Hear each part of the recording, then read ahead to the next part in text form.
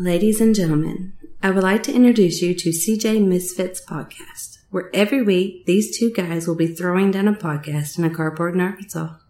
They will touch every topic and test every nerve, so follow them on Facebook and check back every week. And now your host.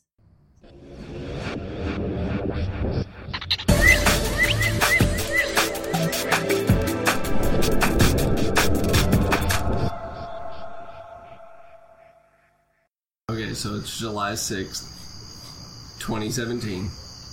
2 days after 4th. How was your 4th? Sherry. It was Sherry, wasn't it? That's the most Sherry 4th it could have been. I'm keeping count. That was 3 already. Did you say Sherry 2 times before I said it? No, after you said it. But then you just said it Can again, I just so let that's the number already 3, 4 or times. do I have to use the hash mark? No, now it's 4 times. So maybe you should go hash marks. I'm going hash telling marks. how many times it's going to So happen. Sherry. Just remember top when you 5. get it 4, you have to make a slash to the center of it. See? All on point. Listen, I'm just telling you this. Sherry. Okay, one more time. Maybe our only and most valuable follower. We need to lift her up. She's consistent. I do have to say Cora is 5 as well. Okay, listen. Do we need to go Cora? We've got 2 people that have listened to every single episode that I know Sherry, of. we said Cora twice. I don't count anybody at this table, even though I'm pretty sure everybody at this table I don't know, other than you, has listened to Horse shit. all 5. I haven't. Oh, I mean, I've struggled through most of them, and that's what it's going to have to be. There's a lot of stuff that I have inside that I want to let out, and I don't feel like this microphone allows me to do it. Do you need a bigger microphone?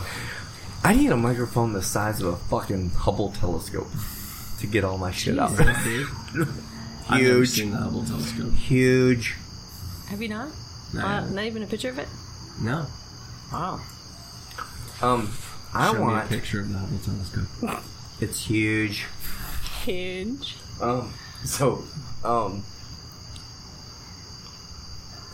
Okay, you asked me the other day. I'm going to start this off, and I don't mean to spark a big, just change and big shit. I love it. But, you asked me the other day to listen to Joe Rogan, which we are huge supporters of. Huge. What's up with huge? We've really got to get away from the word huge. Okay. I will say that. Hugh Jackman. Joe Rogan did a... No? Thank you, Elle, for changing the game. Joe Rogan did a podcast with Megan Phelps. Is that the one about the cult? Well, hold on. No, yes, it is, but it isn't, because it's about the Westboro Baptist Church, which everyone is up in arms about. Wait a minute. They're the people that rally against funerals for veterans, soldiers. homosexuals. Oh wow! Not just okay, funerals. now when I was listening with you, I understand what she was talking about. So, you wanted me to listen to this, and you had asked me a couple. I had asked you to send me the link, and you did. Mm-hmm. And I couldn't listen to it. So Saturday, I got up and I started listening to this, and of course, Elle sat down with me. And we listened to probably about 45 minutes to an hour of it, just me and her. Right. Just kind of listening to the stuff that she went. And so, obviously, one of the touchy subjects that I never want to hit, especially when you start a podcast, is something so huge as... Hugh Jackman. Not Jackman. He's not that big. I mean, he's kind of big. He's well rated. How do you know? I didn't ask anybody, by the way. But as far as... Brings a whole new meaning to his last name. Jackman. Jack off. Okay. I'm gonna turn off the mic if you keep doing that shit. Somebody went directly to the My bad. So huge mistake. So ultimately, religious views is something scary. Right. It's a lot of things people don't want to touch on. That's the one subject that I hate for you to always be on. Now listen, not because I'm convicted, because there's a lot of ways that I look at life and religion that change everything. But the way this woman described her church, she gets a free pass from me. Right. Because guess what?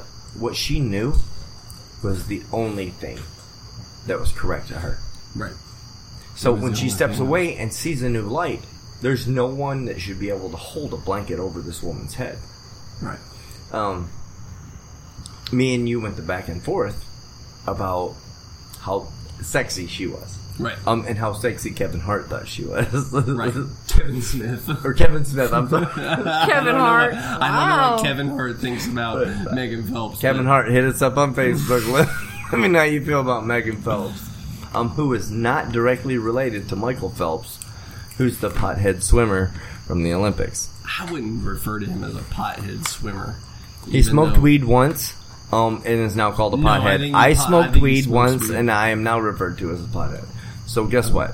So he gets the same treatment. He gets the same treatment. Gotcha. And he has a gold medal. Or several. Does he still have them? It's kind of like Bill Clinton. 11. He didn't inhale. No, but he did. But he did eat a cigar that was shoved in another woman's vagina. Did he eat it? I don't know What if the he... fuck are y'all talking about? Oh my god, the Monica Bill Clinton. Lewinsky scandal? Listen, if we're going to go off on a tangent, let's do this I remember the one. Monica Lewinsky scandal. Because but we then are you went in a from Michael carport in Phelps Arkansas. to smoking weed, and I Because said... you said Bill I said Bill Clinton. Clinton. Got He it. brought up the cigar. I Rewind. don't think that Bill Clinton ate the cigar, as you so eloquently Well, he put it in his mouth. Well, there's a big difference So between you kind that. of chew at the end of a cigar. True. See, Okay, you so see he gnawed on the cigar that was in her giner. Now, CT. Did you just say giner? I did. Giner. Okay, listen closely. This would be an Air 5. That's what we'd like to call an aerial attack 5 over the microphone set. Okay, so hold on. Michael Phelps has 11 gold medals, I believe. Bill Clinton ate a cigar out of a woman's vagina. And Bill Cosby filled a cigar full of narcotics. No, he filled a drink full of narcotics. Okay, my Let's bad. get it right.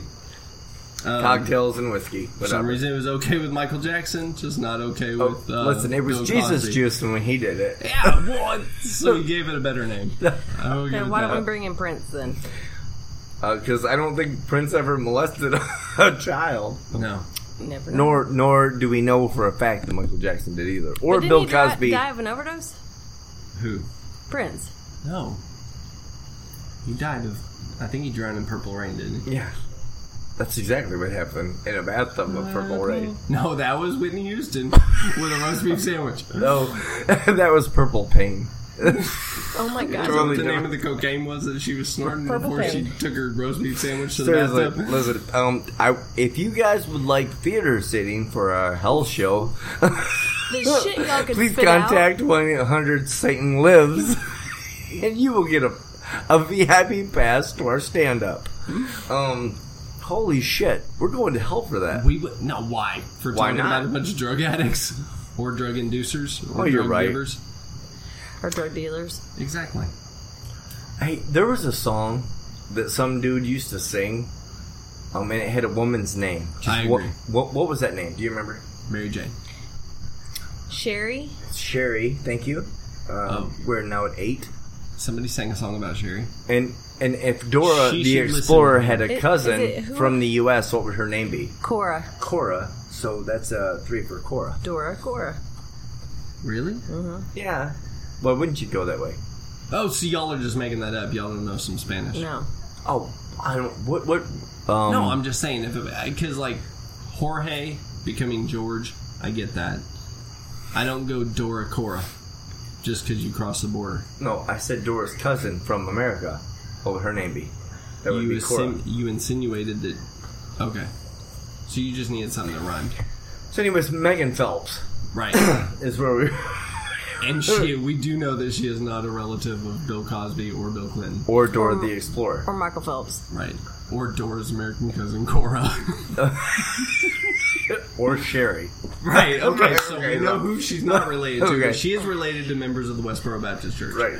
And so, the biggest thing, I guess, when I watched this thing, I watched Elle just Did you kind of watch be. it or listen to it? I watched it. Okay. I did YouTube it. Okay. Which you guys need to check out. Can we put a link to it? Yes. Okay, so we're going to put a link to it down at the bottom.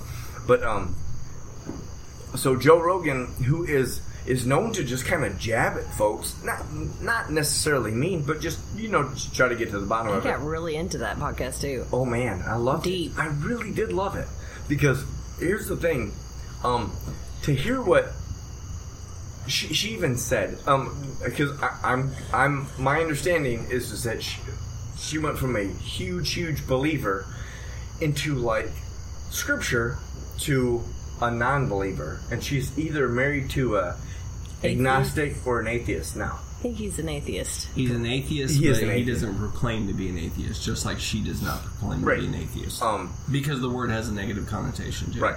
An atheist leads people to believe immediately that you don't believe that there is a God, whereas she takes more of the stance of, I'm trying to figure it out. I've went this whole time saying God, God, God. Now I'm not so sure, but I'm not necessarily saying that there's not a God. Which would break her down into, just my understanding, I'm not saying I'm right or wrong, but which would break her down to an agnostic point of view, right? Yes. Well, I've never known the terminology, just like LGBTs. I don't have a clue. There's no bacon, lettuce, tomato in the gay and lesbian They're community. eventually going to take over the entire alphabet, like they did the rainbow. So fuck it. The rainbow's still mine. No, it's not. No, yours it is. anymore. It is mine.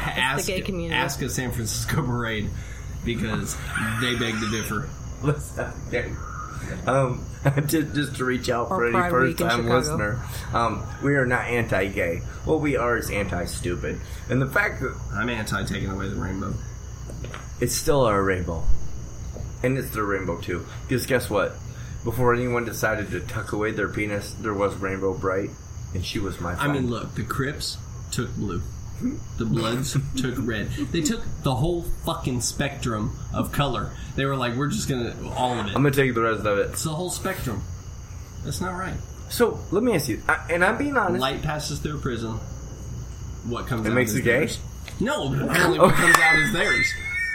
It's just, it's too much, so light passing through a prism is and what it makes you gay.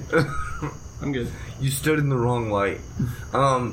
Yeah, so honest to God, I stand behind all of my gay fellow Americans, do whatever. It's their life. It's to each their own. Period. That's right. Just like if you stand behind Black Lives Matter, I think that you have a reason to stand behind it. I think that you have... just chances are your reasoning is stupid. Or media-based. And Black Lives Matter I would not... here's the thing. At the end of the day, I would not like Don King or Al Sharpton to be the person who stands behind my movement. No. Because I would like to think that movement is scathed. Didn't Don King get in trouble, too? For something? Pretty much fixing fights was what he got. What he got? And had an ugly ass hair. With the black community, his hair's good, before though. the Black Lives Matter, he did something. Don King is a criminal. It's not because he's black; it's because he fixed fights for years. All right. Oh. Does Don King even have something to do with the Black Lives? Mm-hmm. He's a backer for them. I didn't know that. George Soros, who's a white German, that hates all that probably races. hates black people, right? But he keeps paying them to show up at protests because he gets his name out there. So old Megan Phelps, she decides to run up into some of the worst, and some of the reason, and the reason why I tell anybody who wants to listen to this, and because you got to hear it, what she thought she was doing was literally living the Word of God to help somebody defer their way because of biblical scripture. Agree. And at the end of the day, this woman just she through Twitter of all places decided that maybe there's another way to look, and so her and her sister started to pretty much defer from this church. And then hell rained down upon them. Mm-hmm. And now this woman goes in front of blacks, white, Mexicans, gays, the whole 9 yards. And she realizes that, guess what? The judgment that I cast was incorrect. And she literally stands with her chin held high, ready to take one. I mean, like, literally, anybody that's willing to cast a stone, she's willing to listen to anything that she says, and to me, that's pretty epic. Yeah. Just like all diversity of all religions, it's a give and take. And I don't mean to put down any religion, but she took and never gave anything back. Right. Now, to me, that's no way to be Christian or godly. I may not like what you're doing, but I'm going to do my best to consider your actions and then weigh against them. Maybe to help you in the right direction. Didn't they get exiled? Who? Megan and her sister. Well, yeah, I mean, ultimately. Well, yeah, but they didn't get exiled, meaning they had no choice in it. I missed the beginning of it. They didn't get kicked out. They left. But by leaving, you immediately become shunned by the rest of the members. Okay. You don't speak to them. They don't speak to you. It's like the village. So she has no contact with her parents whatsoever. Right. So it's just pretty much her and her sister. Yeah. Well, she had a brother that left 8 years before her. No, that I didn't know. Maybe I missed that part of it. It could have been. But she had a brother that left 8 years before her. She had a cousin that left some time before her. And actually, I believe it was a cousin that took her in after her and her sister left. To help her through? Because they had already... when they left... Because that's a culture shock. Because they left the church, so Megan and her sister, naturally, as they were taught, they shunned the people who left. Right. Well, then they themselves ended up leaving years later and, kind of thought, well, I mean, everything negative that we said about these people that left before us, we won't be able to rely on them because we said so much shit about them, but actually they opened up the doors to them because... So I'm going to break this down to you in one brief statement. So you mean to tell me that someone left before you, you denounced them, shunned them, literally shit upon them. Mm-hmm. Then you yourself found a different light and felt that you needed to leave. When you left, you thought that you didn't have a person to turn to. Right. And at that point, I hate to say this, but the true Christian person that you had shit upon decided to take you in and shelter you. So by that, whether you're that idea of Christianity. Well, I do. Right. Because you're... we may share these two opposite ends right here. The fact of the matter is that I'm not 100% sure what the difference between Christianity and humanity is, but I'm pretty sure there's a fine line there. Mm-hmm. If something happens to you and I can help you, I'm going to, period. Right. Whether I'm a humanitarian or a Christian. Right. I want my fellow people to do good. And that's why the last episode when we were talking about sin and how it breaks down and whether or not you're forgiven, I don't follow that God. The God that made those rules isn't my God. Now, whether or not I'm wrong, I have no idea. But I'm telling you, and if I'm that left winger that says, well, guess what? Those rules don't apply to me. And then guess what? I'm left in the cold years later. I'll follow that to the end. Right. So, I want, at the end of the day, everyone to treat me like I want to be treated. And does it always work out for me? No. But for Megan Phelps, it did. To a greater realm. Now this woman goes on and shows people the hatred that she was bleeding upon other people. Right. And it ended up being epic. And here's the thing, I haven't even got all the way through the podcast. Right. I got 2 hours in the podcast and I was like, oh, shit to do. Right. So I totally understand if you're now listening to that last pause 3 weeks later. I get where you're at. There's shit to do. But this woman made a good, hard stand against something that she believed in. And she did it with grace.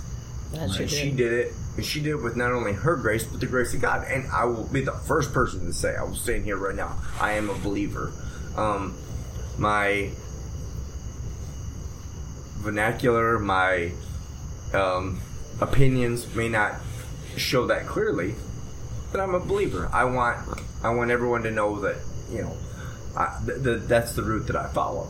And it may not be everyone else's, and I would hope to God that anyone wouldn't look at that and think, man, fuck this guy. He's a Jesus follower. Right. Because, I mean, at that point... He's a godly man.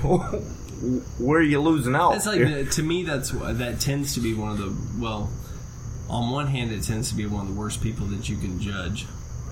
It's like you're going to judge somebody for just, at the end of the day, really just trying to do right by life. But it's the negative connotation that comes along with some hardcore churchgoers that try to beat it over to people's head and tell them. I mean, there's people essentially doing what the Westboro Baptist Church does on a smaller scale. Oh, absolutely. Oh, yeah, because you know that some people are listening to that podcast and going, well, she's an idiot. Like, why listen to her? She's stupid. She doesn't know what she's talking about. Right. You're going to have those they follow people. suit with her. Exactly. Right. Right. I get it.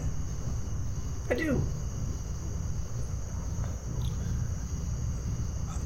She's strong-willed, I'll tell you that much. Oh, that podcast, well, I mean, that's all think about how brave Megan has to be to do that. I mean, yeah, to go out to the, you know, and she talks about that during that episode, is like at one point she goes with, because there was the Jewish guy that she attacks on Twitter, who kind of helped lead her out of the Westboro Baptist Church. I think lead is the wrong word. Lead is the wrong way in the sense that he didn't try to pull her out of it, but he just enlightened her and opened her eyes. Enlightenment is the word that I want to things that made her start questioning her own faith. Absolutely. And start questioning how things were going, and then making the ultimate decision to leave. But that same guy took her to a rally. A Jewish rally of some sort, and no, she was protesting that rally. No, I'm talking about the one. No, he later. Took her. Yeah, he took her, and she was like, okay. This was after she had left, and she basically said, okay, you know, I'll go. And then when they got there, he was like, well, you're going to speak, and she's, you know, she was just frozen. It's like, what do you do? What do you get up on stage in front of all of these people who you just said all these horrible things about, and then actually have to speak to them and essentially apologize to them? I mean, really. And then lift them up. And then tell them exactly how you now feel. And it's like... You know the best way I can describe that? Not even in that realm. We had taken a small break from... we had started the podcast. The three of us.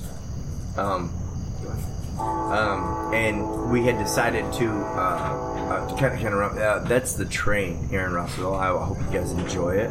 It's a beautiful sound, especially when we're sitting out here. Comes at the same time every night. Every night. It's kind of beautiful. I mean, it's almost... It's a gorgeous sound. But you take something that was... Well, it's like, okay, take my friend Stacy I always call her the godly woman, because she always preaches the word of God, right. Which I love it, because it enlightens you. Yeah, I guess you could say that. So, but I don't shun her for some things that she does. I don't think she's less godly for some things she chooses to do. Okay. But at the same time, you got to realize this. We started to do a podcast earlier, and it wasn't going the way that we or me had thought it was going to go, and so we shut it down. Now, in order for me to generate some sort of exuberance for the episode, I had to dig a little deeper. Agree. And I hope you guys haven't felt it, but I had to dig because I didn't like the way the show was going before, so we changed it up. We started to try to enhance each other, which we should always do. And maybe that's why I didn't like it in the first place. But Megan Phelps now has to reach inside of whatever she has to pull out her bag of tricks. And these are my bag of tricks. To be able to try to relate to two people who I love with every fiber of my being, and talk to them like it's so easy to do. Maybe struggle through it, but she did it. She's nailed it. She's nailed it so many times. She's been at some of the biggest colleges in the world, and she's talked to people. A lot of conferences. Yeah, I mean, she's come up. And now, here's the thing. Never in a million years would I ever just be like, I want to boast somebody from the Westboro Baptist Church. But I will promise you this. I love the fact that I can boast somebody who is no longer with the Westboro Baptist Church. Period. I agree. I'm surprised they're not just disbanded.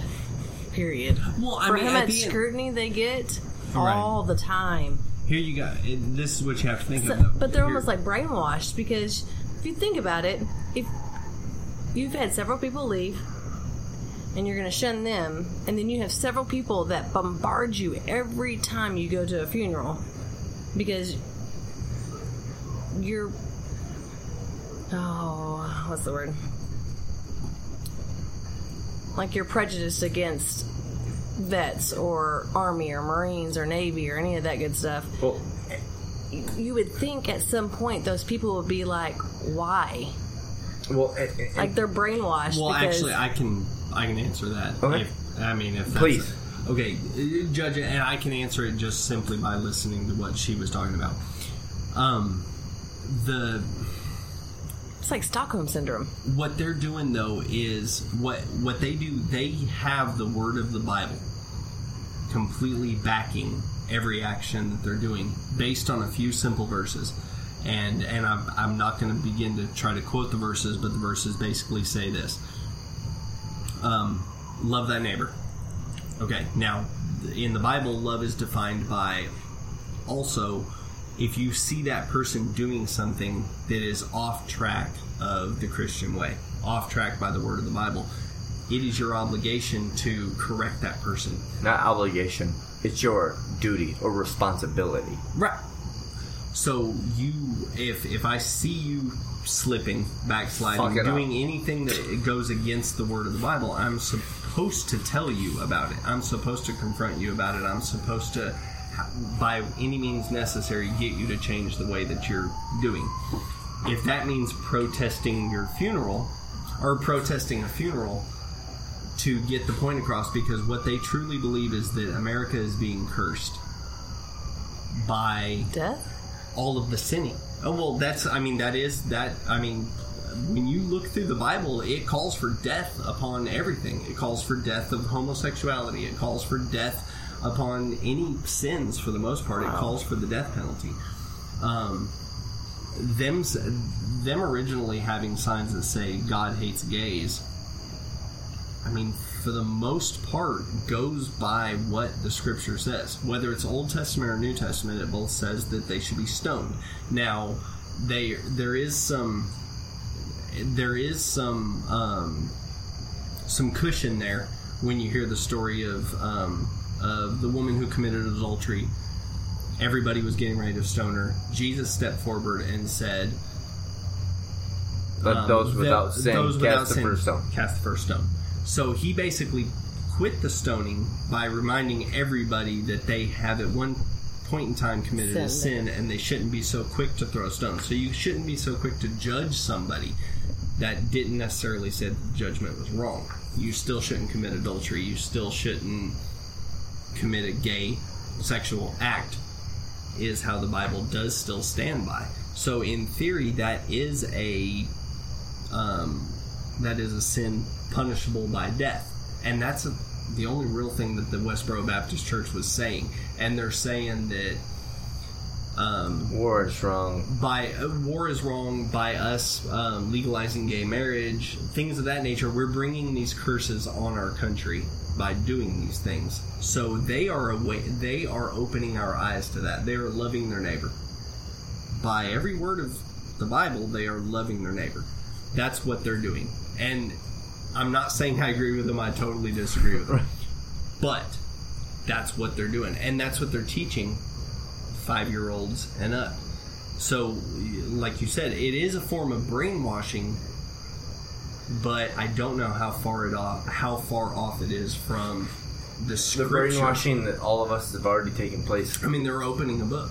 They're opening a book of the Bible and saying this is the Word of God. And it says that we don't do this, this, and this. So they view the American flag at this point the Westboro Baptist Church views the American flag as a false idol. The way that we idolize the American flag, and the way that they view soldiers' funerals as almost military propaganda. They view it as a drive to run harder. Right. It's let's mourn the loss of this soldier, but let that fuel our fight. To drive to kill more of somebody else. Is exactly basically. Wow. And I totally understand that, though. By saying that's why they're protesting soldiers' funerals. I still don't think it's right, but that's what their reasoning is. Now here... It's not much of a reasoning, though. No, absolutely, but you got to realize this. If you were to take that in any other perspective, for real, I want you to... And if we end up being... And I apologize for this. If this one statement drives us into a different... level of where we're supposed to be at podcast-wise. Think about this. In any other realm, that's accepted. In the Westboro Baptist Church, it's not, because no one agrees with it. But now, what if I told you that you have fun shooting guns? Mm-hmm. Is it fun to you? Yes. Does anyone get hurt when you do it? No. No. What if I told you that the president-elect could have been Hillary Clinton, and she was going to rob you of that? I'm not saying that was her perspective. I would want to punch her in the throat. Right, okay. But at the same time, what if all of her other issues that she was driving for were great? Would you want to subsidize one of her opinions for another? And I hate to say that, but it'd have to be... There would have to be some pretty epic points. Yes. Right. Because we all have a right to bear arms. We all have a right to protect ourselves. So therefore, you shouldn't have the right to take that away from us. It's the one thing that protects us. And don't get me wrong. What's that one kind of wine called? The one you cook with? Yeah. Sherry. Okay. It's cooking sherry. What was it, Laura? It's cooking sherry. Sherry. I said that once too. All right. Here's the thing, though. The way that I look at it with the problem is the Westboro Baptist Church can be considered the Al-Qaeda of Christians. Yes. Except for ISIS, but yeah. They're an extreme. Okay. They're extremists. They're extremists. They've cracked open the book, the Bible. They've taken word for word exactly what's said, and for the most part, they've put it right to stone. They've gone, and here's the thing: they have even taken away some of their signs because of the way that people have challenged how the word of the Bible is read. Well, everybody can take the word of the Bible and put it into to their own. And put it into their own words. Like, I can take a verse from the Bible, and it means something to me, but you two can look at the word of the Bible, and it means something totally different. Now, that's not the issue. It's not the issue of how it's. But that's retained. what I'm saying. They're trying it's to take the word of the Bible. It's attained, digested, and then regurgitated. Well, yeah, but not the regurgitation of what the Westboro Baptist Church does is mainly hate and discontent, from my eyes. But why would you not call the Bible in general a regurgitation of what was originally said, considering it's not the original writings? Well, just like I think some of the most broken things in Christianity is the fact that, you know what we do? We take it. I'm going out here. Let's go Corinthians 1. Okay? Okay. Let's read the whole verse. Let's analyze it. Most people don't. Okay. You know what most people do? You know what most churches do? Even, not to the fault of my own, but even my own church takes... They gloss over it. A section of it, enlighten it, and then make it scripture. Or, you know what I mean? They make it, they glorify it. Scripture can be referred to as a learning moment. Now, at that point, you've taken one little clip, and you'll realize why I use this word. One little clip of an entire statement. One little clip to enlighten somebody. Mm-hmm. But at the same time, you're enabling somebody to get to the next point. You're keeping somebody from getting to the next point just by one statement. Right. The whole message in its entirety is a parable that is supposed to be enlightening. It's supposed to be that's what the book is for. It's an enlightenment. It's supposed to be able to take God and life's lessons and do whatever with. But now, what we do is we use this little tidbit of information that you get, Corinthians 1, 2, 24 through 23. Now, this is how much we hear when there's an entire chapter dedicated to this one thing. Right. Okay. Now, what does social media do? What does every Black Lives Matter video do? What does anything that's ever come to front that everyone gets an uproar about? We see this much of it, and now no one can see what I'm doing, but about 5 inches of a 5-foot story. Right. Now all of a sudden we want to harness our emotions into that 5 seconds. Whatever triggers that is what we are. Right. So just like social media does, I feel like a lot of times Christianity does. They spark those emotions that need to be sparked to keep you holding on. That's what social media does. Okay. Elle, do you not feel that to be the same way? Okay. What you're doing is you're harnessing the attention of a rogue generation to hold on to tidbits. And we've been doing that for millennia. Right, but the church encourages you to read the entire Bible. So when you read the entire Bible, they encourage you to believe that that is the Word of God. And that everything within that Bible is the Word of God. The infallible Word of God. Mm-hmm. So thereby, each passage you read in its entirety or by segment is the Word of God.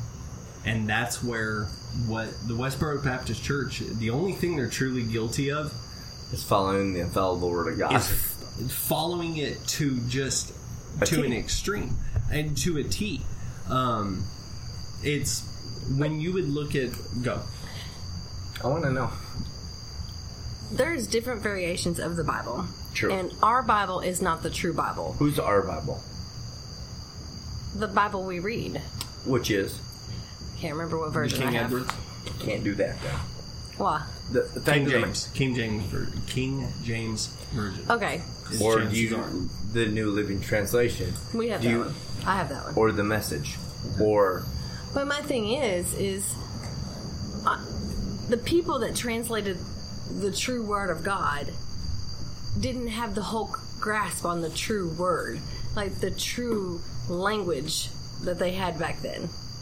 So to me, the Bible is skewed just because the person that read it and wrote it did not know the full language. Well, so therefore, if you look at the history of the Bible, yes, King James hired some of the most epic people to be able to break down Latin into whatever. Agree. It's my understanding, and the understanding of a large part of the Christian race, is that Bible was wrote in Aramaic, which had been a dead language for a long time. For a long, long time. So where do you go from there? Like if there's no one there to depict it. Well, like that, those people's grandparents had to know that language and to just pass it down into generations, which over time would become skewed. You ever played telephone? Yes. Okay. Well, it's just like the train effect. We can have 6 people in a circle. I can tell you one thing, and as it passes along and comes back to me, it is totally different. That's telephone. Oh, I called it the train. My bad. Choo-choo. Your train and my train are two totally different it's things. Huge. Thank you, Sherry. For that. Okay. Got to give a shout out to Cora. Okay. Okay. But it's true. I mean, Westboro Baptist Church, yes. I don't believe in what they do. It's not something that I think is right in my God's perspective. But in saying that they're not right, it means that you're denouncing the Bible that you follow. That's the problem. That's his outlet. That's my outlet. The whole 9 yards is the fact that, like, we are not by truth following the Word of God. Now, don't get me wrong. To me, they were formed because they wanted to fund their cult. Like, they live on a farm with... No, they don't. They live in the middle of Kansas City. In a big area where everybody lives together. Lord, they live in a city, like, right next to a huge Baptist church. But, I mean, do they... It's not... My understanding is it's not as bad as, like, Scientology, where they keep you confined to a compound. Kind of what you're talking about. I do think they all live... I thought they did, though. No, I think they all kind of... Is that a different church that I'm talking about? You're thinking of Scientology. Tom Cruise. No, there was another church that did the same thing, and then there was a bunch... Oh, I'm sure there is. A bunch of inbreeding, and they ended up going in, like the DA task force went in, and... Oh, that's straight up talking about a cult. I mean, that's... Yeah. Like, you're talking about Michael Koresh and people like that. The guy that got arrested... Waco. David Koresh. Waco, Texas. Maybe that's what I'm talking about. That's what I'm talking about. Okay. Waco, Texas. Yes. Yeah, when they went and burned it down. Yes. Yeah. Completely. I mean, no, don't get me wrong. They should do it to the Westboro Baptist Church as well. But they're a little hard. There's things that you should keep personally to yourself. Now, there's things I don't like what you do. I don't like some things that you do. So therefore, but I'm not going to blast you out on them. Now, there's sometimes that I do. There's sometimes I do. But for the majority, I try to keep it within me. Easy. No, I did not. Oh, Chris is making that silly face. The big thing is like there's a great wall of just faith that we fight day to day. Oh yeah. I myself, I find this struggle constantly. Me and you just went to just as far as you call it would be like Christian counseling, and I think it helped. I think it was incredible. I think that the fact that you heard it here first. I think that we did something that was needed. Not only needed, but it was something that we didn't realize that maybe we needed. And at the end of the day, I will never ever let this go. It's one of the things that CT has told me. That somebody told him one time. You know what? At the end of the day, if I die, and this and Christ and Jesus and faith and everything is just a facade. Did I walk my life better than if it was a fallacy? Absolutely.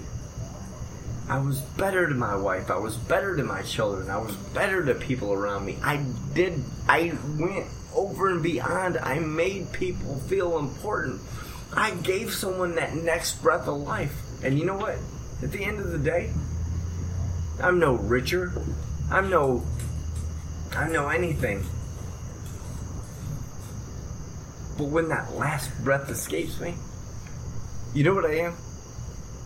I'm what I should have been. From birth, I'll never, ever forget that you told me that.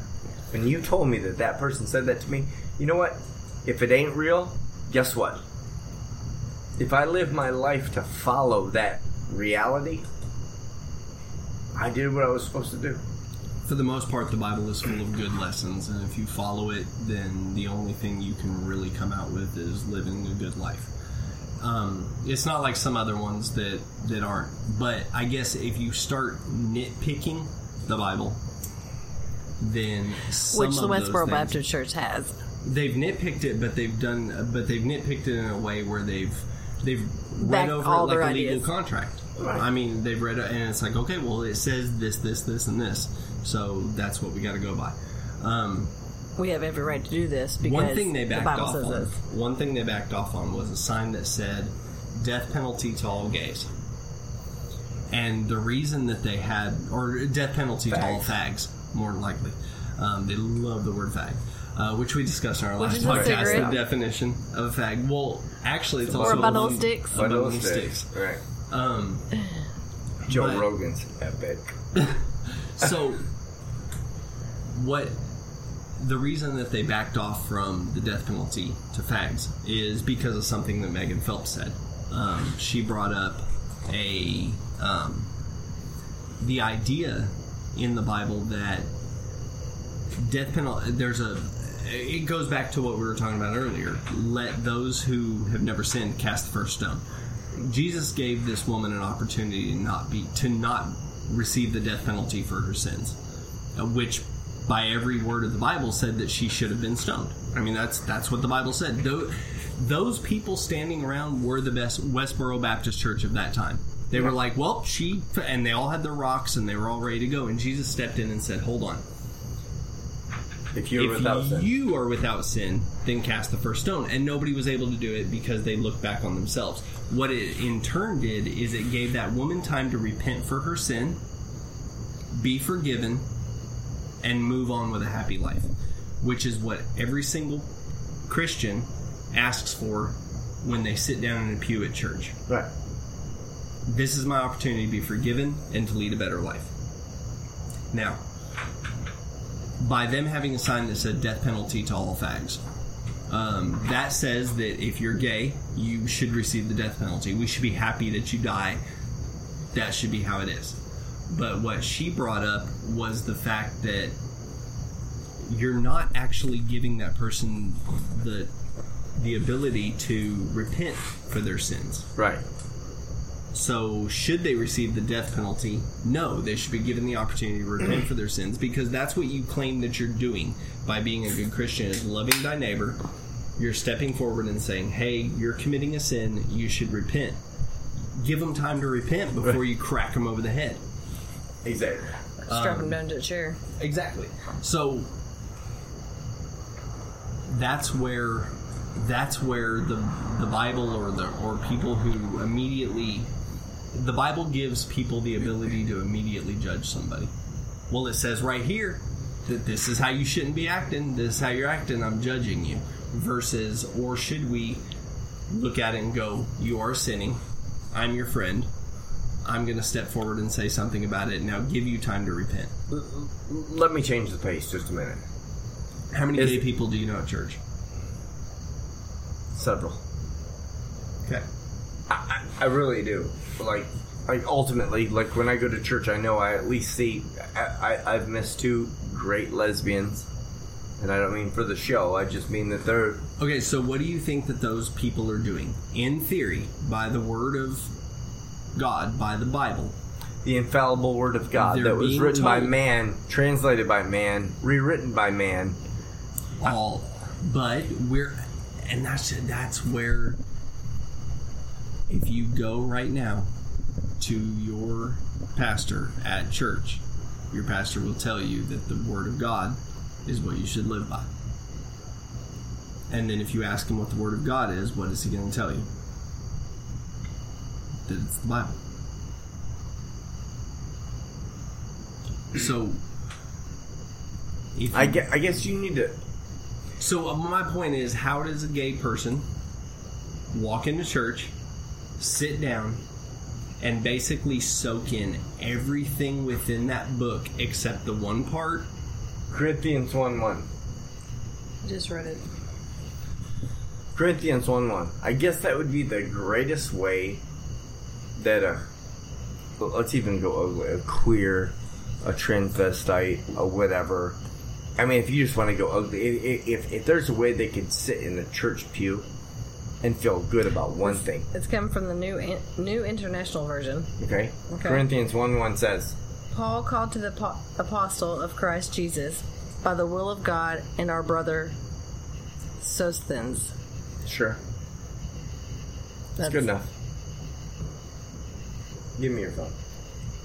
Verse 2, to the church of God in Corinthian, to those sanctioned to Christ Jesus and called to be his holy people, together with all those everywhere who call on the name of the Lord Jesus Christ, their Lord and ours. Grace and peace to you from God our Father and the Lord Jesus Christ. Give me the phone just for a second. And maybe it wasn't Corinthians 1:1.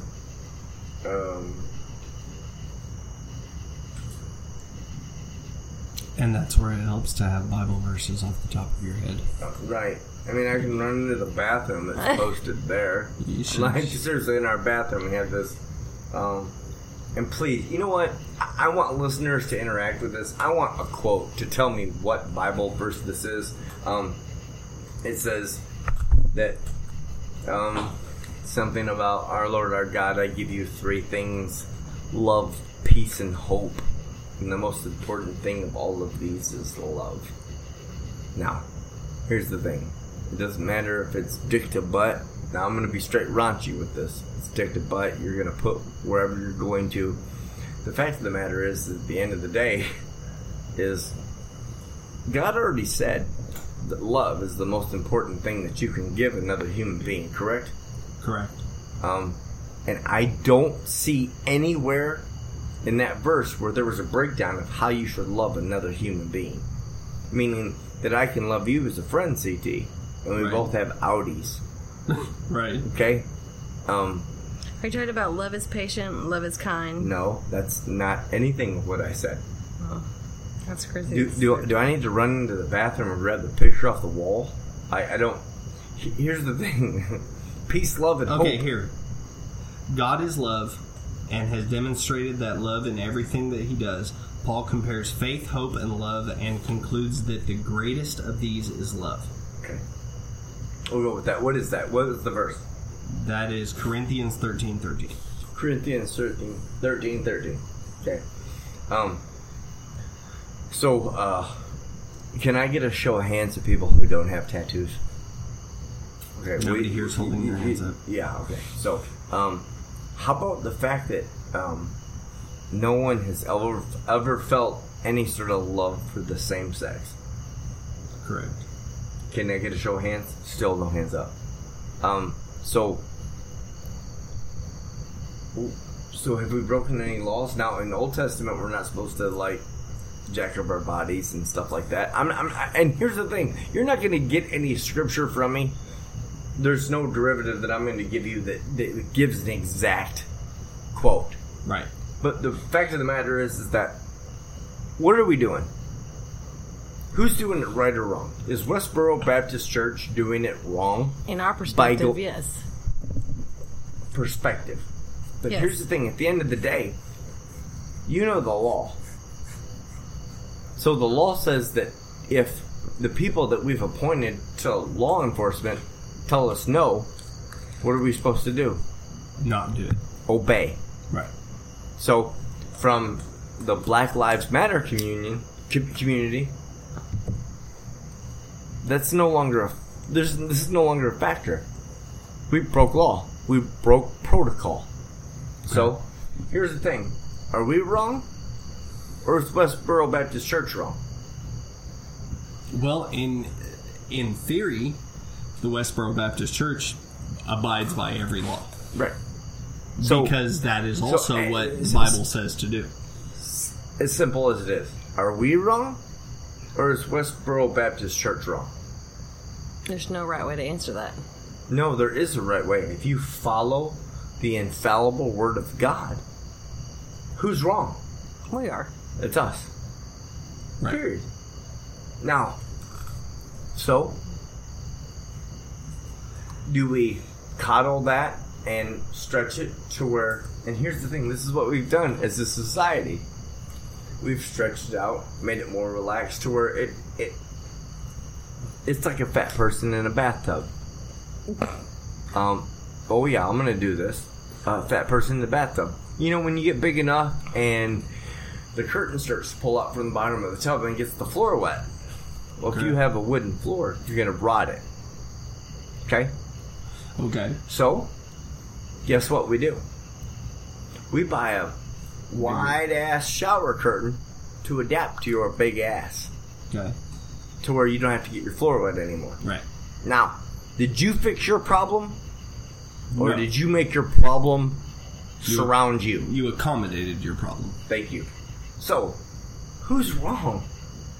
Well, I can't sit here and argue that point because I don't have enough breath in my lungs. I don't have the agility to argue that point. Okay, well then here's how I would argue, or here's how I would question that point. All right, when you look at the Old Testament and you review some of the things that we were supposed to do and not allowed to do in the Old Testament, not eat pork. One example. Not eat pork. Okay. Huge barbecue fan. Right.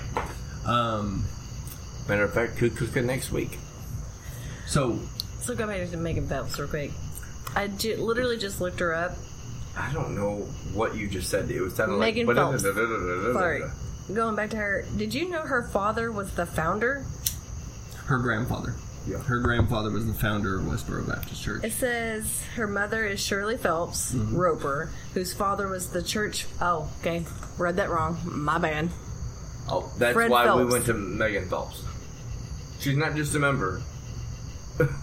She's also the president? Yeah, she's also the president. Kind of, sort of, not really. Well, yeah, she's the mother top was. tier, literally. The mother was... She's like a princess. Royalty. Right, she's related to.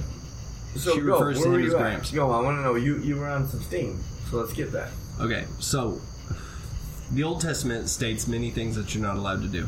You're not supposed to eat pork. You're not supposed to eat... I mean, in all reality, from my understanding, and I have not verified this, but in the Old Testament, the act of not eating shellfish is actually brought up more times than not being gay.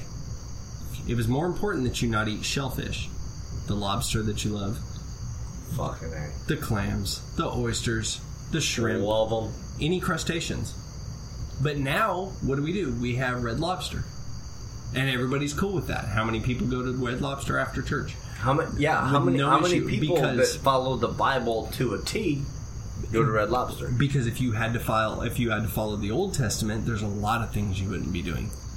But so they made adjustments to the Old Testament. They brought Jesus Christ in. They wiped sins of everybody clean by nailing him to a cross. They changed everything up to the New Testament. Now let's follow these laws. They're a little easier to follow. They basically made it... I mean, you used to get stoned to death for wanting a divorce. Now it's not a problem. I would not mind getting a divorce to be stoned to death. If that hookah was the right size. So, my point is, they have made adaptations to the Bible to fit the way that people are living. At what point does the Bible change again? At what point do we revamp the book to go ahead and make the adjustment for the next generation? Make the adjustment for homosexuals. And a lot of people are going to disagree with this. A lot of people are going to just flare up about this. But how is it any different? Because there was a time where people were flaring up about you're going to let people eat crustaceans. Right. You're going to let people eat pork. The fact of the matter is, back then, they had no refrigeration. They didn't know what to do with a ham. Now we know what to do with a ham. Now we know how to not get sick off of eating a ham. So we eat the shit out of ham. I don't know. Every time I get ham, I usually eat too much of it, I get sick. But here's the thing. Now we're I'm a glutton. Now, I mean, is it not a slap in the face to anybody that wants to truly believe in the Old Testament, the fact that we eat ham on Easter? Right. Now we've taken a holy situation of Easter and said, remember back when we couldn't eat pork? Let's get the biggest piece of pork we can find, slap some pineapple on it, Headed Gene, and praise Jesus. Mm-hmm. Like a big sausage. Sorry. Straight dirty. If you're going to make a dirty comment, can you please at least get off your phone and come to the I'm looking at her Twitter page. So, oh boy, I wish I'd heard that. All right, so my point is, which is pretty freaking epic. When we get into changing things, and we get into the life that we live now, we've talked about this before. Take a look at television in 1980. Yeah. Versus television now, the things that we get away with. Where Eat My Shorts was offensive. The censorship has become more laxed. At what point does the Bible start becoming a little more laxed? And to be honest, I already think it has. And here's the reason why. Because when you go in church, at the end of the day, the point that they drive home, they tell the fables. They tell the stories that are in the Bible to help you lead a better life. But at the end of the day, they tell you one thing. Do you want to get into heaven? Accept Jesus Christ as your Lord and Savior. That's it. That they gloss over, don't commit sins. They gloss over all of the fables that the Bible tells. But at the end of the day, they do say... They drive home the black and white. Entry to heaven is through believing that Jesus Christ is your Lord and Savior. Now, mind you, that's what got him crucified, was the people that did not believe that he was the Son of God. The people did not believe that he was the prophet sent down to save us all. People didn't believe that. They ultimately ended up crucifying him, which ultimately was God's plan, was for him to be crucified to prove to all of us that he was dying for our sins, and that he would be then resurrected, and that would prove to everybody that he was the Son of God. And then from that point forward, everybody just had to believe that he was the Son of God and follow the word of the Bible, and they would get in heaven. But the church tells you more and more that that's really what they hammer home, is that you believe that he is the Son of God, that he was sent here to relieve us of all of our sins, and we have entryway to heaven. It's told in the last story, while he's sitting there on the cross, there are two thieves to either of his side. One thief did not repent for his sins. One thief did. Jesus ensured him that he would be accepted into heaven because he did repent on that cross. The other one didn't, so the other one burned. We talked about this last time. You commit a sin is a sin. Whether you murder somebody or whether you get a tattoo, a sin is a sin. You get a tattoo, you step out of the tattoo parlor, you get hit by a bus before having the chance to repent for the sin that you did by going in and getting the tattoo, you die, you go to hell. That's what happened to the thief that was on the cross. When Jesus gave him the last chance to repent, he didn't do it. Right. Well, that's the kicker, though. It's the last chance to repent. Like literally, if I did something that someone else could be glorified or looked upon as something that would be a sin, but I was saving somebody. If Jesus had turned to that guy and said, "Do you repent for your sins?" as a thief, he says no. He goes to hell. If God turned to him and he had already died from his wounds before him offering him the chance to repent, he goes to hell. The end game doesn't change. If that's you don't not the repent, God that I believe in. So if I'm... But that's a cop-out. That's a cop-out in the Christian faith, to say that's not a God I believe in. You're changing things for what you believe. You're changing things to accommodate your lifestyle. No. By the way, it's well. Then by all other means, I'm atheist. Understand that I'm not attacking your beliefs or anything. By all other means, I'm atheist. So you mean to tell me, this is what I'm saying, and I mean this, and so take this for what it's worth. You mean to tell me that the good grace that you walk upon the earth and the good that you give to everyone else is not warranted? It's not warranted if you're sinning while you're doing it. Well, then I'm destined for hell. No, I mean that. And I will tell everyone that's listening, matter of fact, the most important two people, right here, I'm destined for hell. I'm not doing anything 100% correctly. Right. But I'm doing my best to do everything I can correctly. And the church is already beginning to coddle that. The church is already beginning to tell you. They tell you in every service that maybe this is your first time here. Maybe you've been here and you're still trying to figure it out. Maybe you're not quite ready to jump on the bandwagon yet. We're going to keep showing, and that's the love of the church, and I'm not knocking that at all.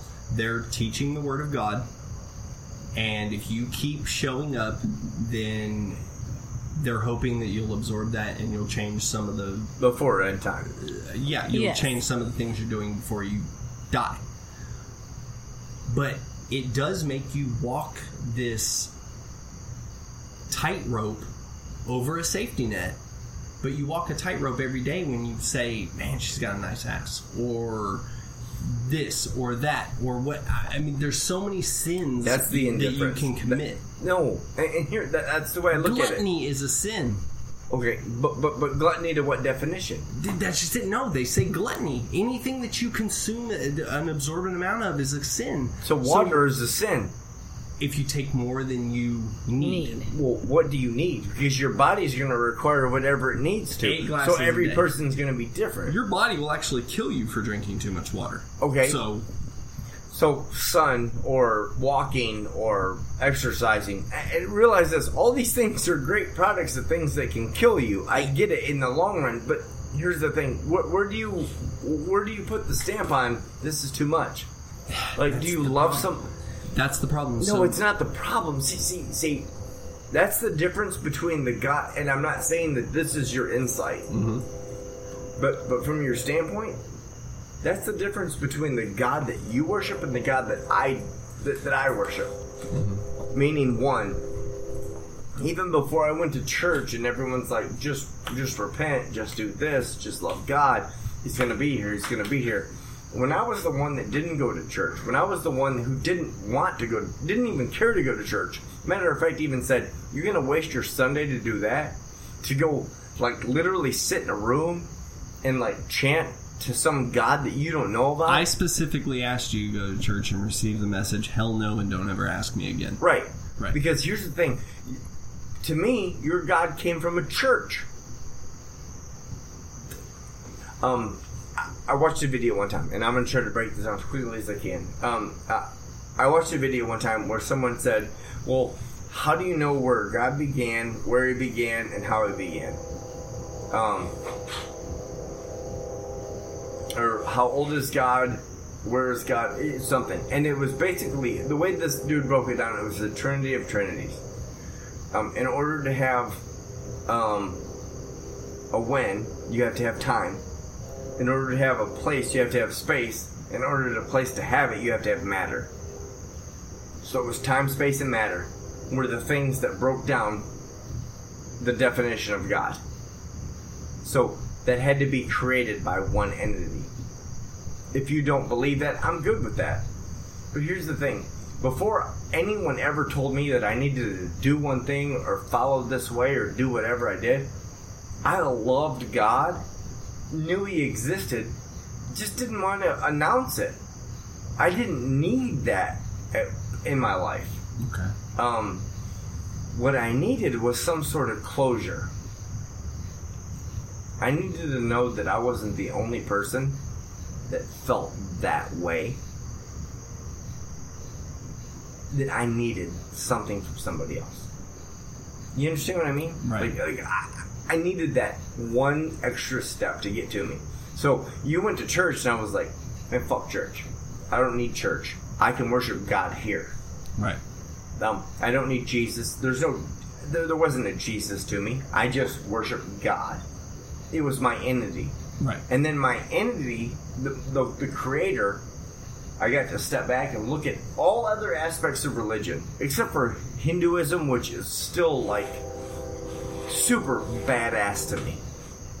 Because basically what they take is one deity and just break it down into a whole bunch of like demigods. Right. Which I kind of get, weirdly.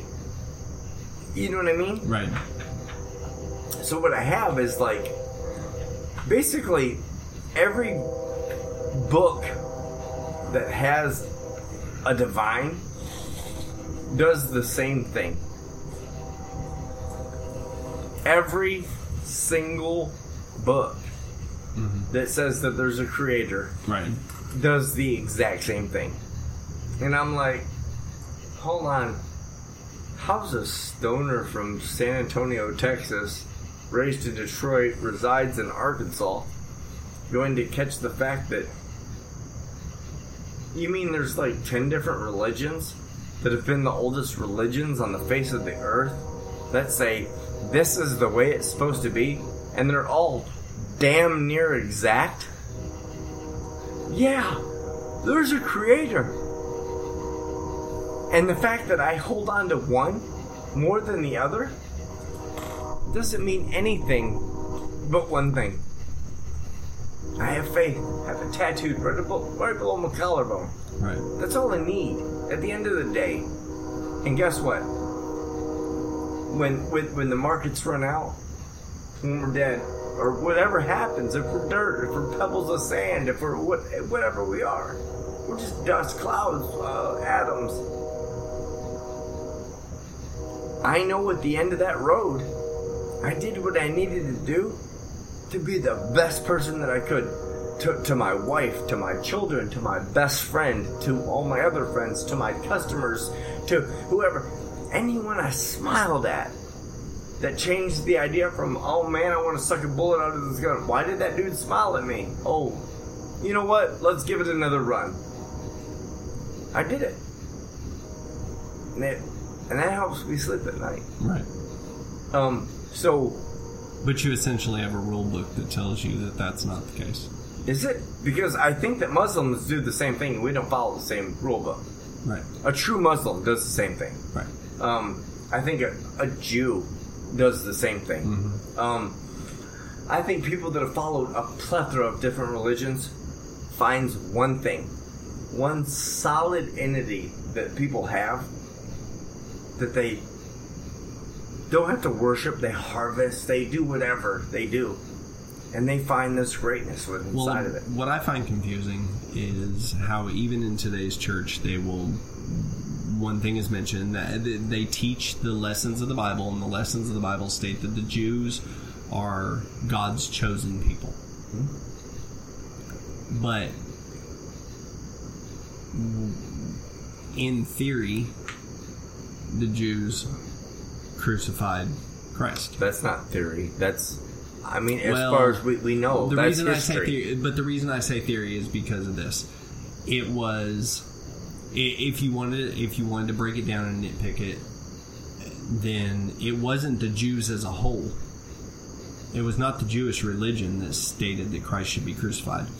It was more of a pack of Jews. It was a political move. It was a political move by the head of the Jewish church to not stir the waters. And ultimately, it wasn't the Jews that crucified Christ, it was the Romans. But it was done so by the leader of the Jewish church prodding, not Caesar, but whoever was the head of Rome at the time. The life of me, I can't remember. But basically basically putting it in his ear of, hey, this is what's going to keep the peace, and this is, we need to get rid of this guy. But it was more of a political move. It was more of like what you saw being done to Trump during the election. Great. That's how I want to compare Christ's battle with religious freedom to Trump. Right. So, but it's the same thing. It was essentially a few in power making a decision behind closed doors. Sure. To take out somebody that was stirring the water. I get it. So from that perspective, that's essentially what was happening. And that's what they did with Jesus Christ. And by the word of the Bible, it was all dictated by God. Because God knows from the moment you're born, from before you're born, He knows what your entire life is going to be.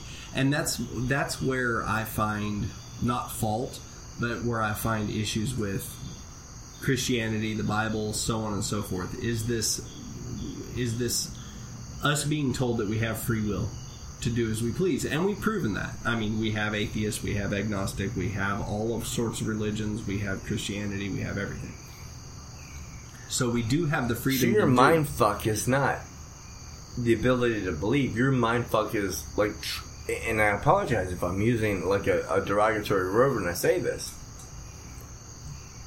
Your big step is the fact that you don't believe in free will. No, what I'm saying is we're given free will. Are we though? In theory, that's what we're told. So you don't believe in free God? Will? Yes. No, I believe we have free will. I believe I can believe in, or I can do whatever. But God in the Bible has dictated what we can and cannot do. So thereby saying you have free will, but if you want any good, then these are all the steps that you have to follow. So basically, are you a father? The choice to do that. You're a father. Yes. Can we just point one out? Your oldest, 18 years old. Yes. Let's take it back 3 years, so he's not 18. Okay. He's just 15 years old. Okay. So what you do is you stand at the edge of a amusement park. And you was like, all right, go have fun. All right. Enjoy this day. It may not happen again very soon. Use what you can out of it. Right. And he turns to you and he says, Dad, thank you. And just before he leaves, you're like, but hold up.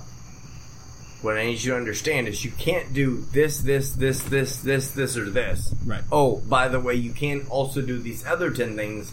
And here's a 5-pound bylaw book that you can't do. Right.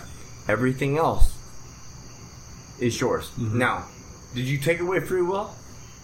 No. No. What you did is you set guidelines. Right. Because believe me, if we're going to take a road trip, me and CT, you can set some guidelines. And if I stay within the parameters of those guidelines, I obeyed you. Mm-hmm. But I could have done whatever deviant or malicious thing that I could have done to remanuscript how that would. I could have skewed your words. I could have done whatever. Mm-hmm. Free will is free will. Your free will is the ability to not follow those rules. Okay. So basically, when I look at free will, you tell me don't do this. Right. So if your son says, I can't do this by your standards, I'm going to do this. Your ability as a gift from God is the free will. Your responsibility is to repent from that free will if that free will is not for you. Mm-hmm. One of my favorite arguments is the fact that God says we can do anything that they want. He gives us free will, but He puts a set of rules behind it. I don't mean to kick Mom to the curb, but guess what? You love your daughter, right? Right. Are you going to send her out of the world without any rules? No. No.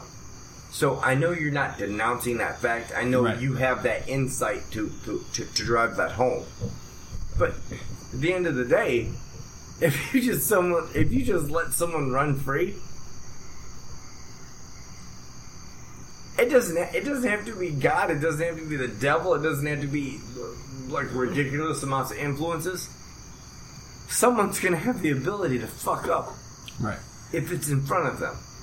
But now, what if it went that you turned your child or children loose in the park and you gave them their set of rules, which is completely understandable. You don't want them to get kidnapped. You don't want them to hurt themselves. You don't want them to do anything. But while laying out those guidelines, some of those guidelines are obvious. You know, don't leave with a stranger. Yeah. Right. Don't leave with a stranger. But when those guidelines get down to the point of, and here's some money, but don't eat too much candy because it's going to make you sick. Okay? Now, when they come back from their venture and they didn't leave with a stranger, they followed every guideline that you set, except one of them looks a little squeamish. And you ask them what's wrong, and they tell you that, it's like, truth be known, they spent all of their money that you gave them on candy, ate it, and made themselves sick. You load your other 2 children up in the car, and you tell the sick one that they have to stay there. You're done with them. You leave the parking lot. They went against one of the rules that you gave them. The other ones followed the rules, so they get to go home. The other one doesn't. I guess you have to look at how you would actually drive that home. Here's the thing. I could put that into perspective in front of 1,000 people. But what are you going to do at the end of the day? If your youngest daughter spent all of her money on that candy, are you going to leave her at home? No. No. Does that mean you're not following the word of God? No. It doesn't. What that means is you're following the word of you, the Father. And guess who we're supposed to do? We're supposed to be able to take a parable of what He's done in His life and the path that He walked and take enlightenment from it. That's what the Bible's for. It's not... Okay, and that's the difference between me and a lot of Christians. It's not the infallible word of God. It's the guidelines of how to stay there. So here's the thing. So now, if you're supposed to walk the path of Jesus Christ, so you don't forgive? That's the problem. When do you? But that's just it. That's so. All you're doing is outlining a simple contradictory. In the Bible, this is where I think you're going. If you sin and you don't receive repent, or you don't repent and you don't get forgiven, so for every those child's sins, buried in the sin. And if the world ends tomorrow, my daughter, my beautiful daughter, in the sin. So now every child, until they have literally come to terms with the fact that they accept Jesus Christ as their Savior, they're destined to hell. That's what you. That's what the. Why do you think they christen children at the church? That's what that's supposed to be. Well, it's saving a baby. Because from what? We're born into sin. We're born into sin. But let me ask you this: what good does baptism do if the child doesn't realize it's being baptized? That's my point. So where does it? Where? That's. Do you really feel like it's some sort of stretch, the fact that I follow a different God in my mind? Because here's the thing. There's been a stretch from the Westboro Baptist Church to fucking David Koresh to whoever it was that followed their own path. And here's the thing. And in theory, you're doing no different. I hate this, but I'm going to tell you something that may denounce my faith completely. The fact of the matter is that Jesus Christ that I want to walk to follow and find everything that's great about Him does not come from what someone else wrote in a book about Him. Right. It's what I experience in Him completely. Because here's the thing. In your life. In my your life. Faith. In my struggles. In my whatever. So at the end of the day, when I lay my head down, I may have not done right by your God. But I did right by mine. So, with that being said, I claim myself to be a Christian. But realize this. There's no name for God. You do realize that, right? What's another name for God? Can you name? I don't know of one. I don't know of one. Do you know of one? Unless they call Him the Creator, but I mean ultimately, all right. So God. So what is the word of God in the Muslim Bible? Allah. Allah, which means what? God. God. Well, now, you know that when it boils down to it, getting into the Muslim religion, and I can't do it too deep, is basically the and I know very little about Muslim religion. The Muslim religion is merely a spin-off of the Christian religion. Okay. By all even though Muslim sense, was, you had a character in the Christian religion. If you look at it like a TV show, Christians had their TV show, and there was a character who decided to go. Well, he didn't decide. He was forced into his own path. He went on and made his own TV show. That's where the Muslim religion came from, because ultimately, and I'm not gonna get names right, so I'm not gonna say them. Right. There was a character in the Bible whose wife couldn't have a baby. Tried and tried, couldn't have a baby. All he wanted was a baby. He wanted a son to continue on the lineage. Right. God had promised him more children than there are stars in the sky, more children than there are grains of sand on Earth. Yet this chick wasn't popping any out. Right. So he went to his servant woman, knocked her up. First hit, done deal.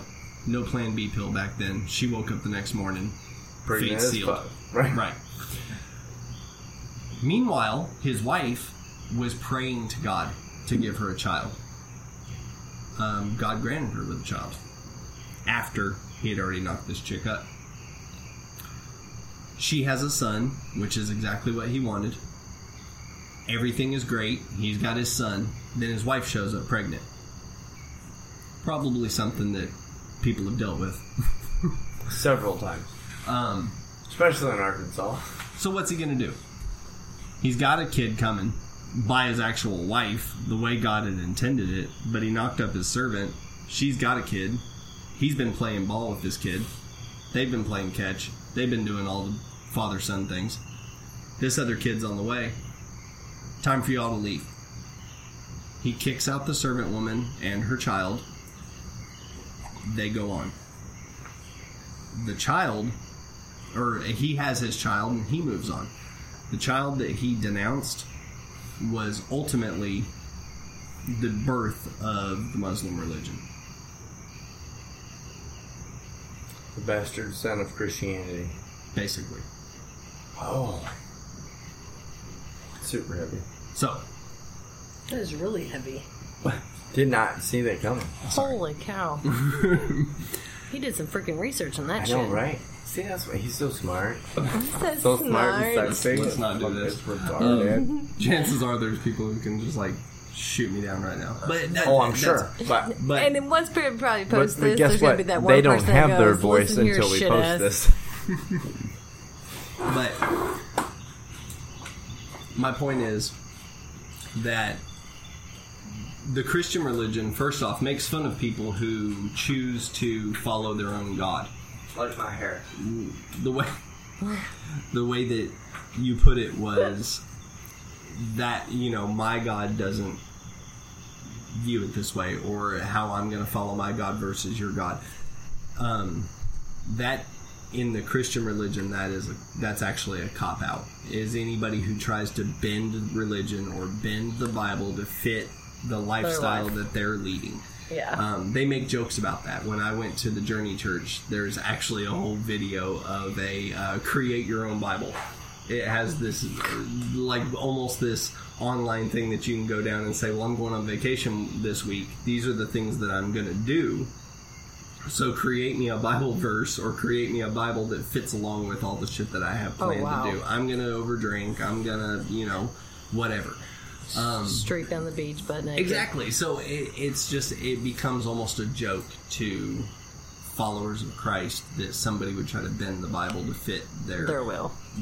So that's the thing that, that's where you start questioning. Okay, you literally have to question every single move you make if you look at the sins. But I also agree that at the end of the day, at one point you will meet your maker. At the end of the day, though, when I go to sleep, I pray to God that He watches over my family and, for peace and to repent against everything that I did wrong for that night, for that day. Right. So therefore, I know that in my eyes, that what I do on a daily basis is not probably okay by the Bible. Right. But at the end of the night, I repent for whatever I did. Right. Now, here's the problem, though, is repentance is defined as asking for forgiveness for a sin that you've committed with all intention of never committing that sin again. True. So if you ask for forgiveness because you're throwing up at the toilet shitty drunk, and you say, I'm never going to drink again, but then you have every intention because you know that girls' night is Wednesday night and you're going to go back and throw down some mojitos or whatever it is you're doing, then... You're right. A little heartburn? Or some cooking sherry. Oh, you can't drink that sherry. I'm telling you. Shit's bad for you. Cora will tell you that. Nice. But I think everybody's aspect, everybody's outlook, everybody's just everybody in general has a different view on the Bible and every religion and every purpose for the religion and the Bible. Everybody has their different aspect. Exactly. And that's revert all the way back to the Westboro. They have their interpretation of it. Right. And we have our interpretation of it. So in their eyes, they're holy upon holy, and we're back here going, we're nothing but sinners. I mean, absolutely, in their eyes. And what's scary is the thought that maybe this 80 people, I mean, we're not talking about a large organization. Yeah, I'm pretty sure it's 80 or 85, and it's right. But it used to be huge. No, it's almost really consists of a family. Yeah. And that was one of the things that Megan Phelps had talked about, is the fact that she had reserved herself to the fact that she would never be with anybody or never be married, because it's pretty much her family. You don't marry outside of the believers, and the only believers were the majority. 75% of them were her family. That's gross. And she was like, there was a couple of guys, but one of them looked like. Exactly. What did she say? She didn't actually say. She just said none of them interested her. Is all she actually said. But yeah, I can only. Which basically breaks down the fact that there was one dude, but he was stupid ugly. Right, exactly. She didn't say that. Had a hair lip. Right. Hair lip. And he spoke backwards and in tongues. But at the end of the day, I guess the highlight of the whole thing is the fact that, there's so many arguments to the end game. None of us know what the end game is. No one knows what the end game is, but no one's going to be correct about the whole situation anyways, because we weren't there when the world was created. So take this for what it's worth. If there's heaven, I think that I've surrounded myself around a whole bunch of people that'll be there with me. I may not know you when I'm there, but guess what? I know that I surrounded myself around a whole bunch of people, and I'm going to do everything in my life to try to give the best of myself to the next person. And I feel like a lot of people that I surround myself with do the same thing. So, what do we argue about at the end of religion? You can't argue about it because no one's opinion is perfect. I'm asking you, and everybody listening, at the end of the day, what exactly do we fight about when it comes into religion? It's not your beliefs. It's not your disorder. It's what you've done wrong, or you haven't done yet. Here's the way I look at it, and it could be wrong. It could be a very negative, pessimistic way of looking at it, but it probably is, because you're a very negative, pessimistic person. Glass is half empty. Yeah, so what? Actually, my glass is completely empty. Refill. So, here's the way I look at it. Everybody talks about the fact that the country, let's just look at it as a country. We're not even, at the end of the day, we're talking about the world when you're talking about God and everything else. But right now, we're looking at the country. The country is divided by what? Issues, politics, religion, everything else. And what does it all really boil down to more than being on a team? Discontent. It's a team. That's what it's all boils down to. Yeah, we started on the same team.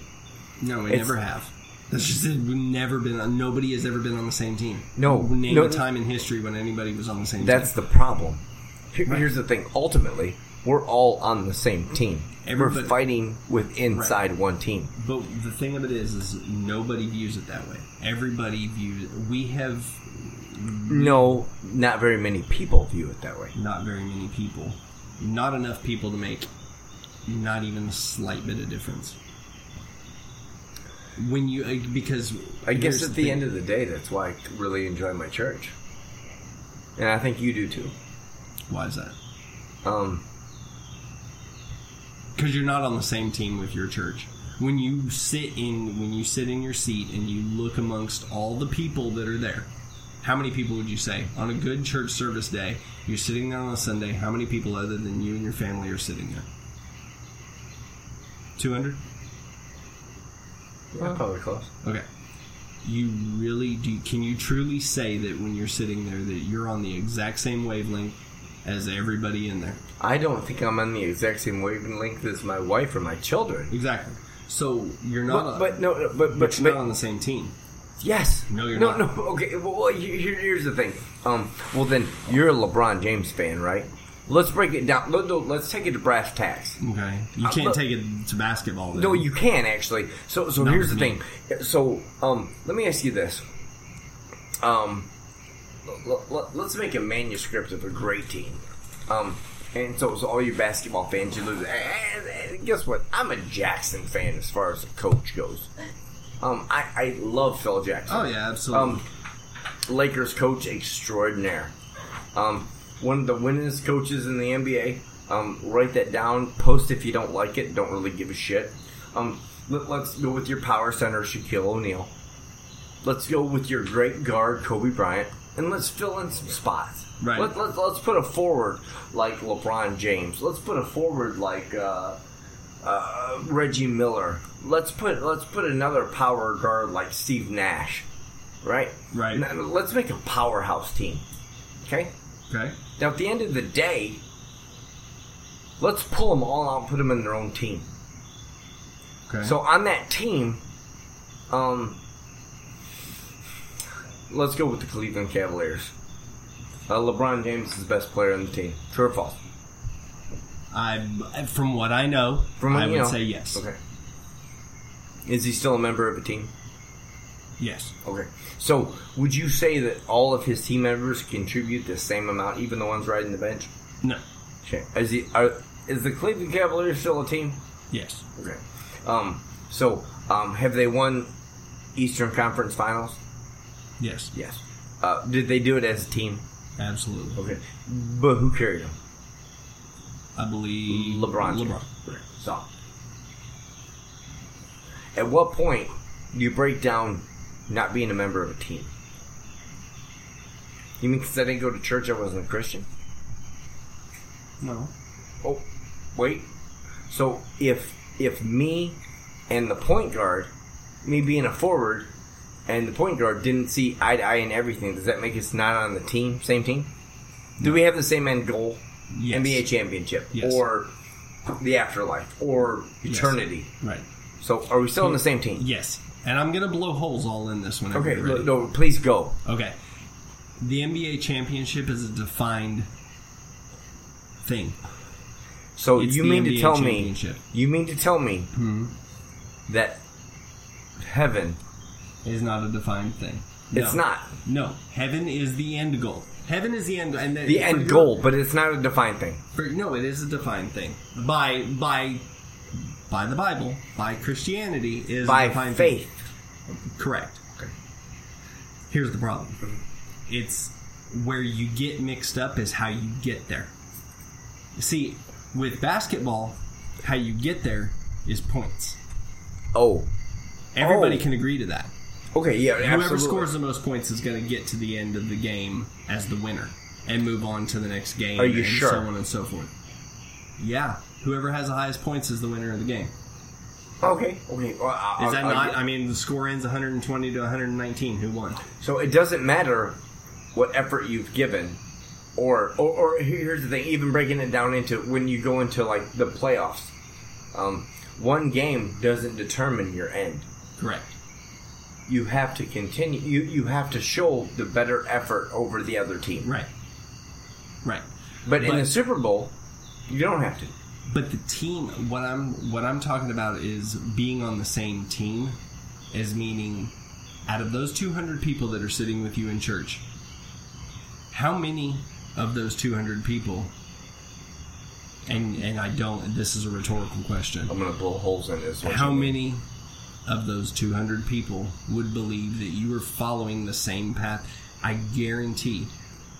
How many of them would believe that you were following the same path that they're following to Christ? Because the church believes that there is one path to heaven.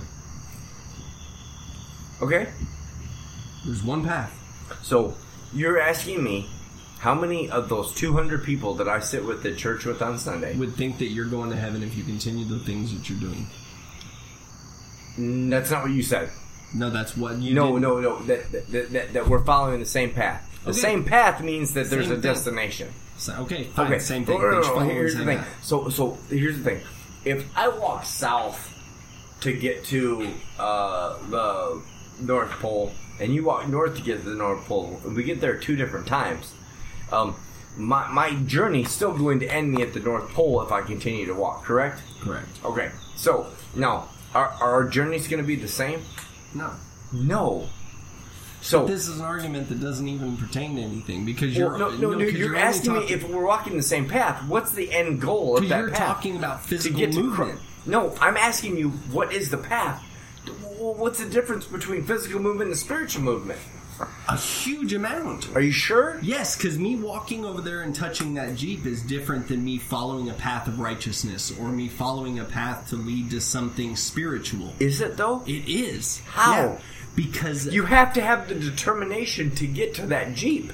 Okay. You have to have the same determination to follow your path to Christ. Okay, and by the rules that are set forth, you don't have that determination. So, hold on. Those rules are set in stone for you to get to that path to Christ, correct? Yes. Okay, so what if a mighty wind blows you out of your path? Then you're supposed to repent and continue on with your path. You repent from wind? Because wind is the devil. When everything that knocks you off course to your path to Christ is the devil. Then what's your argument? You mean to tell me... No, I'm telling you what the church believes. Okay, well, what you're telling me the church believes is that I'm going to get off this path. Right? At some point when I get off this path, I'm cut off. Now, you mean to tell me that you walk this path, are you walking the path to Christ? This is, I guess, the big question. Are you trying to walk the path to Christ?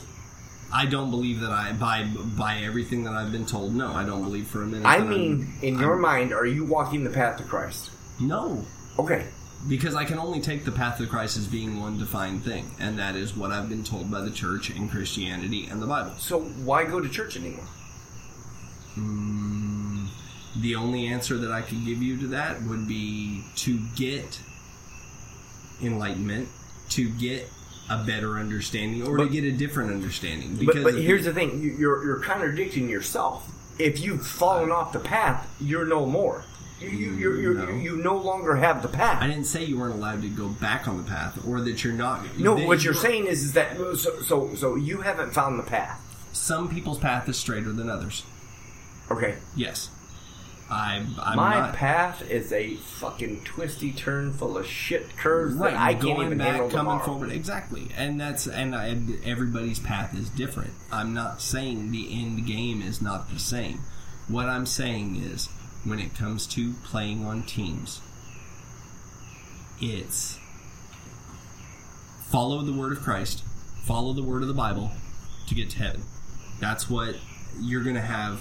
A portion of the church that is going to be steadfast in that. Their path is going to be completely straight, and they are going to judge you and look upon somebody else whose path is going a little bit crooked. See, you said the ultimate thing right there that our church denounces. There's no judgment. Mm-hmm. Right. That's why I love my church. Here's the thing. We walk together. Mm-hmm. I'm going to fuck up. Right. You're going to fuck up. Right. She's going to fuck up. Right. My kids are going to fuck up. I get that. Mm-hmm. So, what we do since the beginning of time is follow the grace of God. Jesus, whatever we follow the grace of. You rely on the grace of God and not to put you back on that path.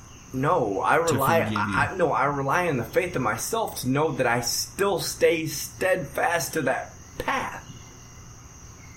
I'm going to come off of it, and there's going to be other entities that knock me off of that path. Okay. In two discussions, we went back to the fact that you, and I'm going to put this out here for everybody, you are bringing the opposite end of belief into our discussion, and I'm fine with it. Right. I'll go toe-to-toe with you. But what it does is it tells me that you don't look at it the way that I do. Like, when I get up Sunday morning, I'm excited to go to church. Right. At the end of church, I feel that breath of fresh air. And you know what? If it's fake, let it be fake. Right. I agree completely. I won't go against it. And even when I wasn't a believer, I didn't go against it unless you tried to show me something that was out of your realm. Not out of my realm. You're not in the realm of the person that was talking to me. One of the big things was that when I wasn't a believer, someone told me that I needed to go to church. And I'm like, you're going to go to church, but you're gay. So the church literally says, don't come here. In my eyes. In theory, not true. No, but everyone else says that the church doesn't allow that. But any church that doesn't allow gays in there is doing it wrong, correct? Right, no, yeah. Because they're supposed to open their doors and... to anybody and everybody. But ultimately, what's the goal? Change you. If you're gay and you go to church, and you sit down in the pew every single Sunday for the next 40 years, and you make changes within your life that are just 180 turnaround, just absolutely wonderful. But the one thing you don't change is that you're gay.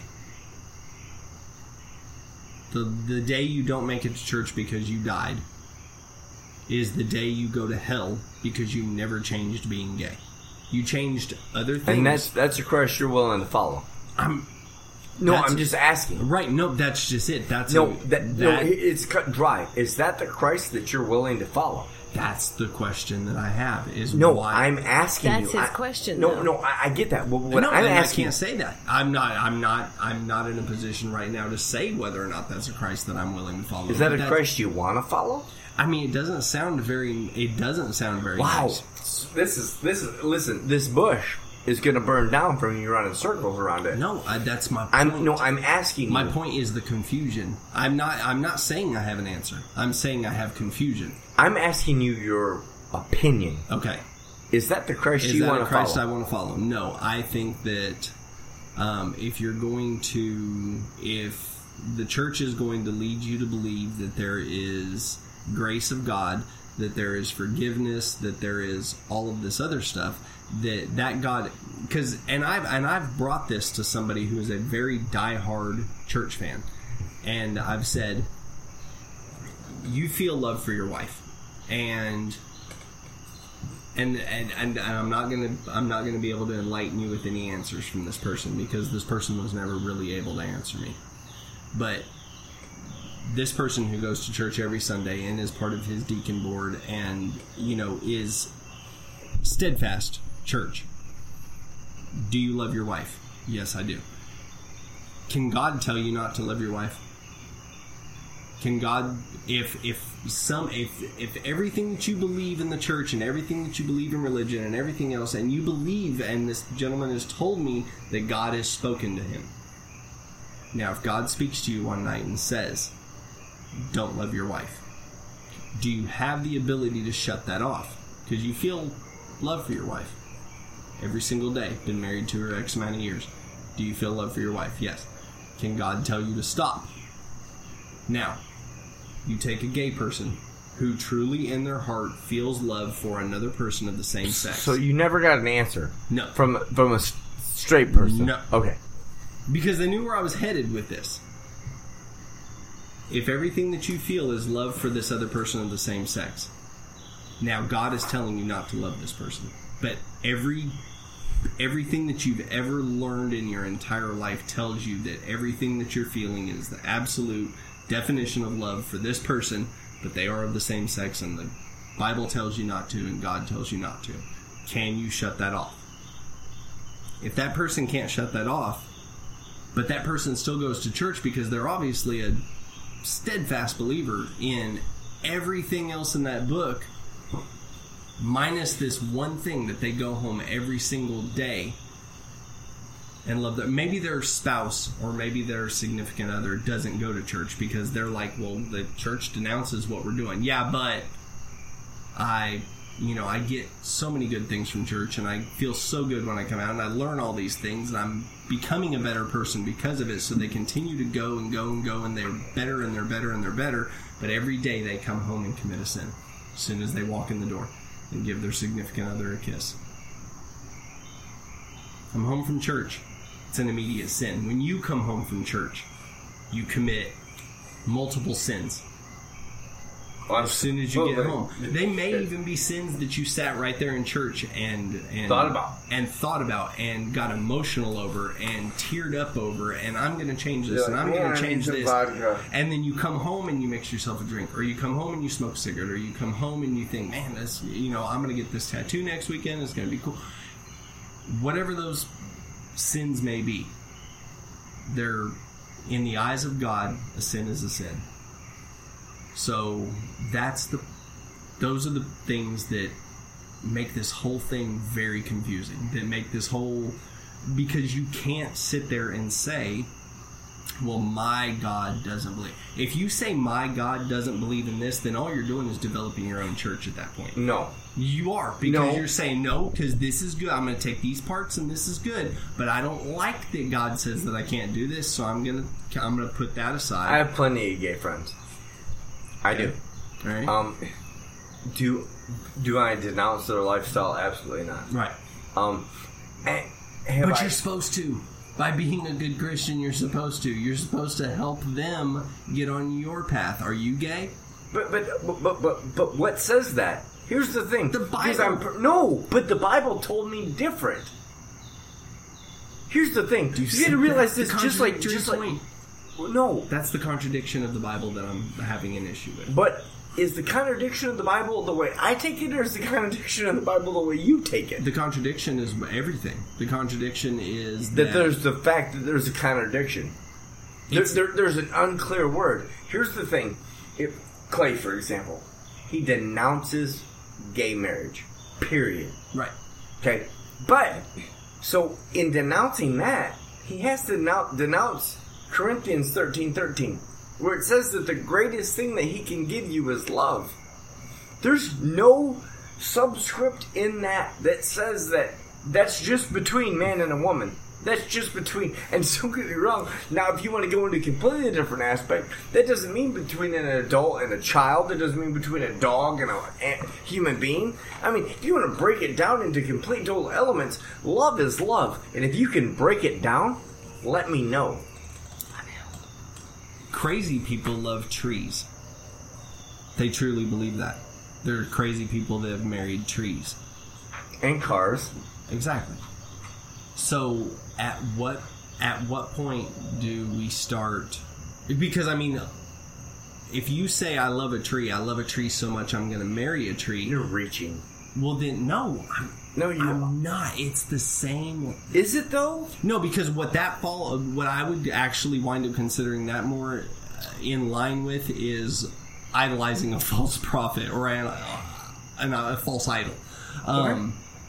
But my point is that in order to follow the Word of God, we would honestly have to abandon beliefs that we have. Whether you want to admit it or not, because you can't say, well, my God wouldn't foul somebody or wouldn't keep somebody out of heaven for this. That's a beautiful thought. Because I want you to do this, and then come at this the next time we hammer this out. Come at me in a scripture that can be written in stone that says that one thing other than like do not kill, like commandments, or if I wrote a note on this lined piece of paper and then handed it to you, you read it. This is the best enlightenment that from my eyes, that I can give you. That was truth, 100% truth. Like Donald Trump is the greatest president that we've ever seen, or Donald Trump is the worst president we've ever seen. I'll go completely different spectrums. Either way, you look at this and you could literally twist that. I want you to think about the fact that someone says, "I'm not going to serve you because you're using profanity." Just take that one aspect. Okay. You have a white middle-aged man that says to a black couple, I'm just utilizing black couple, "I'm not going to serve you." Now, here's the thing. There's a because they're black or because they use profanity? Well, because they were being rude and disruptive. Okay. And then on top of that, they're being profane, the whole 9 yards. Totally gotcha. Now, anybody else in that follows that culture that doesn't find what they're saying profane, this dude has taken offense to. Now, over time, culture changes. Right? Right. So, what offends him may not offend the group of the same age people sitting next to him, whether they're black, white, Hispanic, whatever. But regardless, they're still being disrespectful. Okay. So, who's at fault? Is it the guy that's saying, you need to get out, I don't want to hear this? Or is it the kids that are being disrespectful to the person that's just trying to take an order? When you look at it in the grand scheme, if I ask you your opinion on one thing, and this is the way that CJ's is going to work, I'm going to ask your opinion upon one thing. Your opinion isn't going to be right or wrong. It's going to be either the same or opposite of mine. Right. It's an opinion. We're going to work through it. The scenario that you gave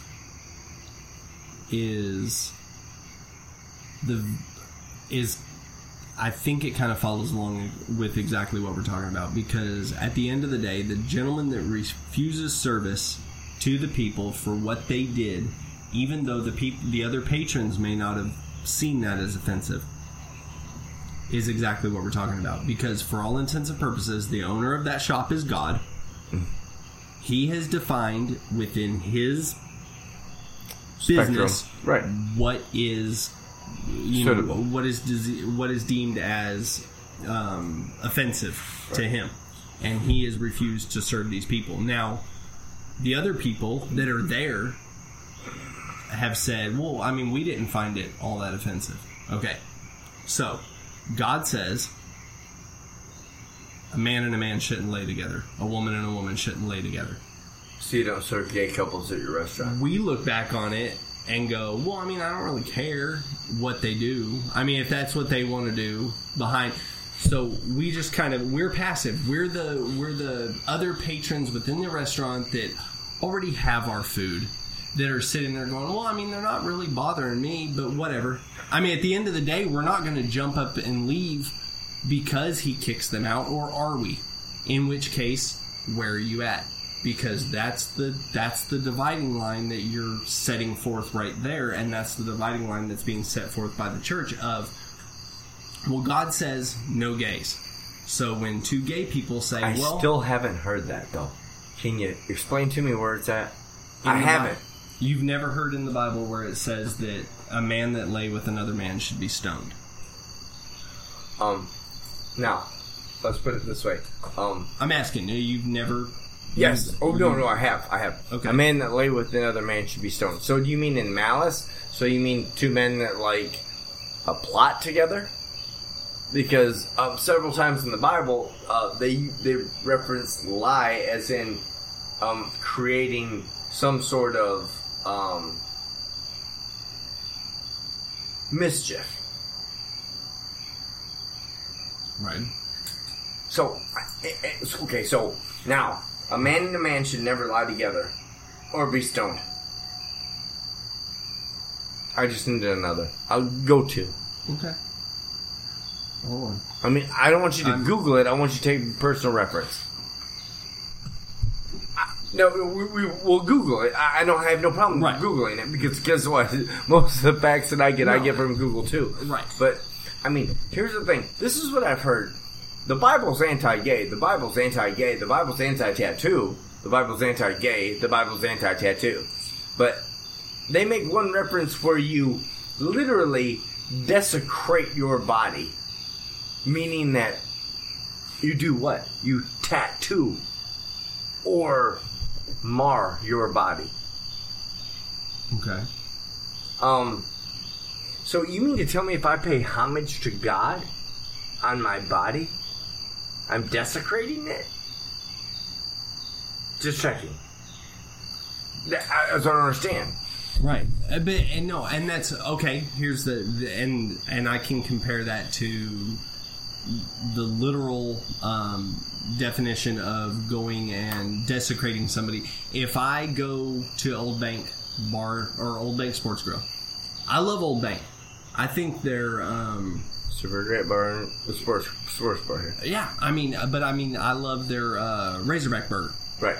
Okay, so if I go to the side of their building with a can of spray paint, and I write on it, "I love the Razorback Burger." I mean, I'm paying homage to your Razorback Burger. I think. Do you think that they appreciate the fact that I desecrated the side of their building with a Oh no, I agree. Can of spray paint. That's the theory of God. God gave us these bodies to live this life in. We're not supposed to do anything to harm these bodies. We're not supposed to imbibe. So any woman with a pierced ear stands firm to die in hell. Unless they repent for their piercing. Okay. Now, if they repent for their piercing and agree to never get another piercing... But continue to wear big, gaudy earrings... I mean, what's done is done, right? Is it, though? I don't know. Okay. That's the problem I'm having. No, that's the problem that we're having. You repented for the sin. I'm never going to get anything else pierced. My ears are already done. Let's get some rocks.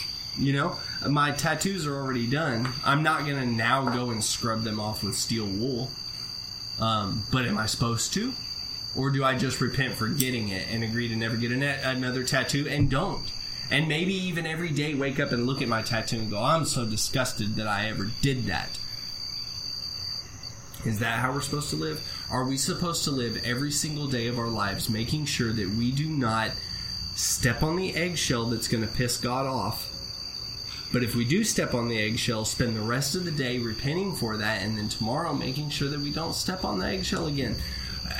At what point do you just feel like every day you're waking up and you're going, I can't do that, I can't do this, I can't say this, I can't think this. God, do you know how many things I think that will get me a front seat ticket to hell fucking Hitler? Right. And I guess here's the biggest perspective. Fuck that guy, he's I think, and this isn't an attack on you. What if Hitler the biggest perspective is the fact that, guess what? I'm not worried about what I shouldn't do. I'm more concerned about what I should do. Okay. I should walk the greatest walk that I can. I should help every person that I can. I should smile. I should help. Because here's the thing, man. I mean, I could walk into a gas station and be like, just smile at somebody. And that smile, right? Like that person could have been on their way to kill themselves. I gave that person that one smile. So here's the thing. I'm not going to dwell on what I shouldn't do. I'm going to dwell on what I can do. I'm going to try not to cut down people. I'm going to try to walk the best walk that I can in the wake of God, because I can never be Him. Okay. And at the end of the day, it helps me sleep. You know, here's the thing. You know, I mean, if someone were to do something to one of my beautiful daughters, dude, I will wreck somebody. Right. Like, literally chop them up with an axe. Without an issue. And and then you have to immediately repent and agree to never cut anybody up again. Right. And then if someone did something to my other daughter, I'd cut them up. I'd cut them up too. I'd be the right. And here's the fact, you know. So here's the thing. If you said the greatest thing, and I'm gonna reiterate this. I'm going to push forward as if knowing, not as if, knowing that there's a greater element to life. Right. That what I'm doing all culminates into some perfect effect of me being holy or me being great. And at the end of the day, if it's not there, guess what I did? I walked the greatest path I possibly could. You lived a good life to get there. No, I totally agree. Now, to answer your other question about where it says in the Bible, and it does, queers, and it's right here. It's GodHatesFags.com. Okay, right on. Because that would have been the sorry, that was a Westboro entry on Wikipedia. Damn you, Megan Phelps. We're going to step back from that. Romans 1:26, 1:27. Because of this, God gave them over the shameful lusts. Even their women exchanged natural sexual relations for unnatural ones. In the same way that men also abandoned natural relations with women and were inflamed with lust for one another. Men committed shameful acts with other men and received in themselves the due penalty for their error. Shameful acts with other men. Meaning that they gangbanged a chick? No, because it says right here, in the same way, the men also abandoned natural relations with women. Right, which natural being inflamed with lust for one another. Okay, so that means to tell me, so if me and you were to just abandon our love for women and just pick one to just gangbang. No. You sure? Let me read it again. The same way that men abandoned natural relations with women and were inflamed with lust for one another, men committed shameful acts with other men and received in themselves the due penalty for their errors. What's the difference between love and lust? My definition? Yes. Lust is looking at a woman and saying, damn, I'd like to bed her. Mm-hmm. Just, you know nothing about her. You have no love for her. Okay. You don't know her. I can lust after her. It's like, I mean, you can lust after people you know too, but you can lust after somebody you don't know. I don't believe that you can love somebody you don't know. You have to, love is something that's built. Lust is an immediate reaction. Can I have love for a man like I love my wife? No. I don't have it. You can't. Can another person? Yes. Sure. That's what I've been told by the BLT community. So, if love is the almighty, the powerful, then I think that somebody who truly... I don't mean like somebody that wants to bang someone in a men's bathroom at the back door in Little Rock. I mean somebody who truly loves somebody, and there's a love and a sense of compassion and everything. I don't think God frowns upon that at all. I think there's a lust issue, meaning that it's not there for the entirety. Okay. It's just it's a monetary thing that happens quickly. You make poor judgments and you go from there. That's how I feel about it. So the men turn from women to make bad judgment. Bad judgment meaning that, here's the thing: if you're a heterosexual and you decide to go homosexual one night, bang a dude or a chick, and then go back to your old to where it was, where the comfort was, yeah, you sin. Mm-hmm. Now, I apologize because this isn't going to sound correct. If you realize, I don't mean identify, you realize that you have a love for another human being that breaks down all the boundaries of gender, then you found a true level of love. Period. So you think God's okay with you banging a dude if you love him? But he's not okay with you banging a dude because you were drunk? Do you think it's any different from you banging a dude that you love for you banging a chick that you love? Or do you think it's even possible to love two different entities that way? So do you think God would rather you bang a dude that you love or a chick that you don't? That's how you need to look at it.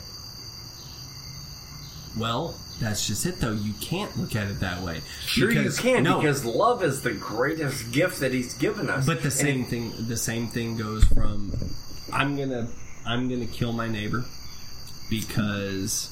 Now, so you're talking about a completely different sin. That's the problem. Sin is sin. It doesn't matter whether you steal a candy bar or you jam a screwdriver in your neighbor's head. Those two sins are the same in God's eyes. The Bible tells you that. Okay.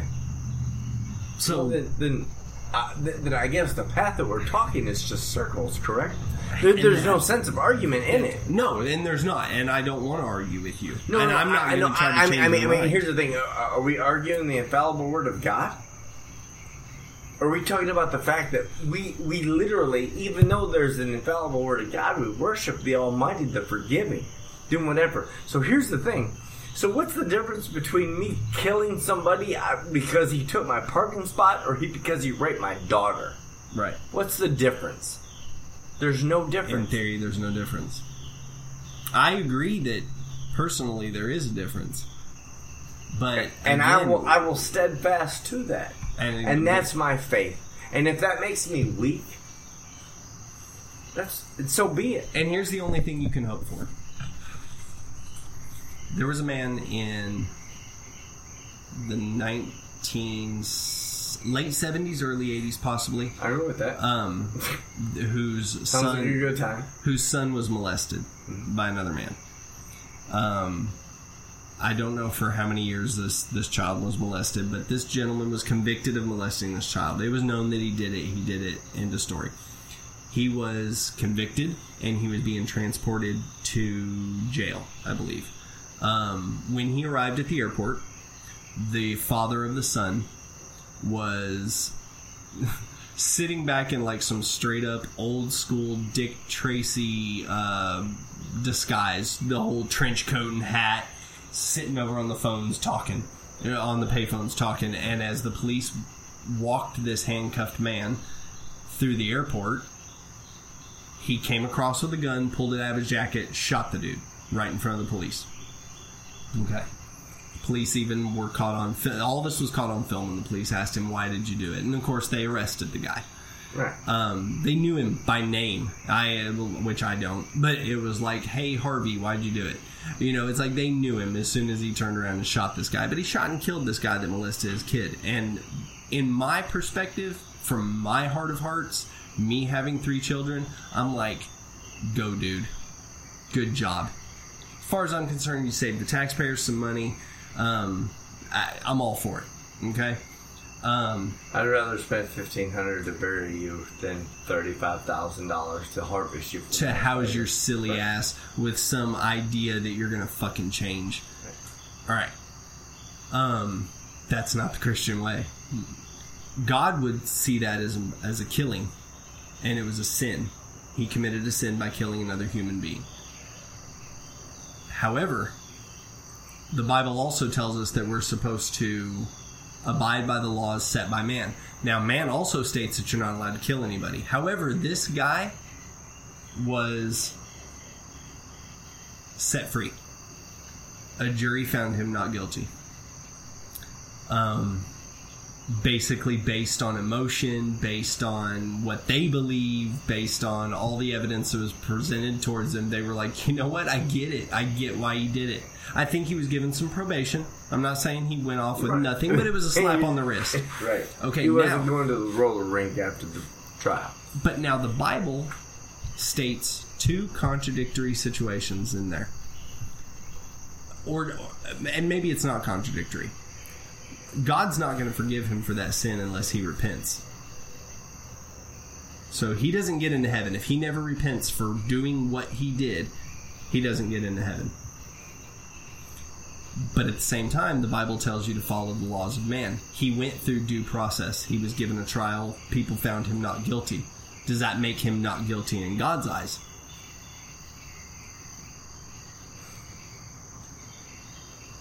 Actually, no, it doesn't.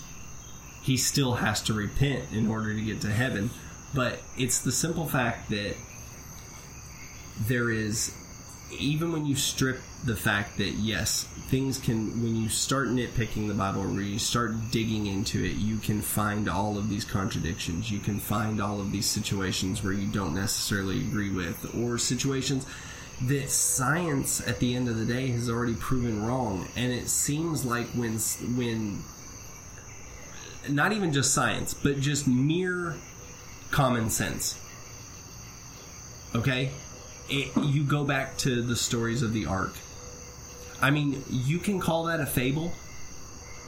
You can call that a story to help you with a situation that you're going on in your life, because there's a lot of really cool stories in there. Noah was a drunk. Noah was a loser. Noah was never going to amount to anything. Noah was called on God to build this boat to take 2 of every animal because he was about to flood this bitch. It's a cool story. But break the story down.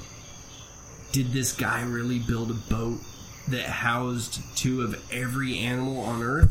What animals were available on Earth? If those animals weren't available on Earth and we got those animals later, how did we get those animals? you start really going through there. Were dinosaurs on the... Did it mention anything about dinosaurs on the ark? Baby dinosaurs. Did he take baby dinosaurs? Did he take eggs? What? I mean, how did he get the lions? Baby dinos. How did he get the lions to hang out with the elephants and the zebras? And I'm just saying, Phelps told me about the baby dinos. My point is, how can you imagine? You've tried to get your kids to settle down and go to bed at night. What was that boat like? What was that boat trip with? Just deal with me right now. I mean, you had 2 of every animal. You had the lions sitting there going, I'm hungry for a zebra. How long were they on the boat? 40 days, 40 nights? I'm pretty sure you fucked up another scripture with that. How long were they on the boat? I don't fucking know. He flooded the world for 40 days and 40 nights of rain. Sure, but some... What did they eat? They ate... What did all those animals eat? The animals didn't need to eat. They didn't need to eat. That's the explanation. God made it to where they didn't need to eat for that 40 days and 40 nights. See,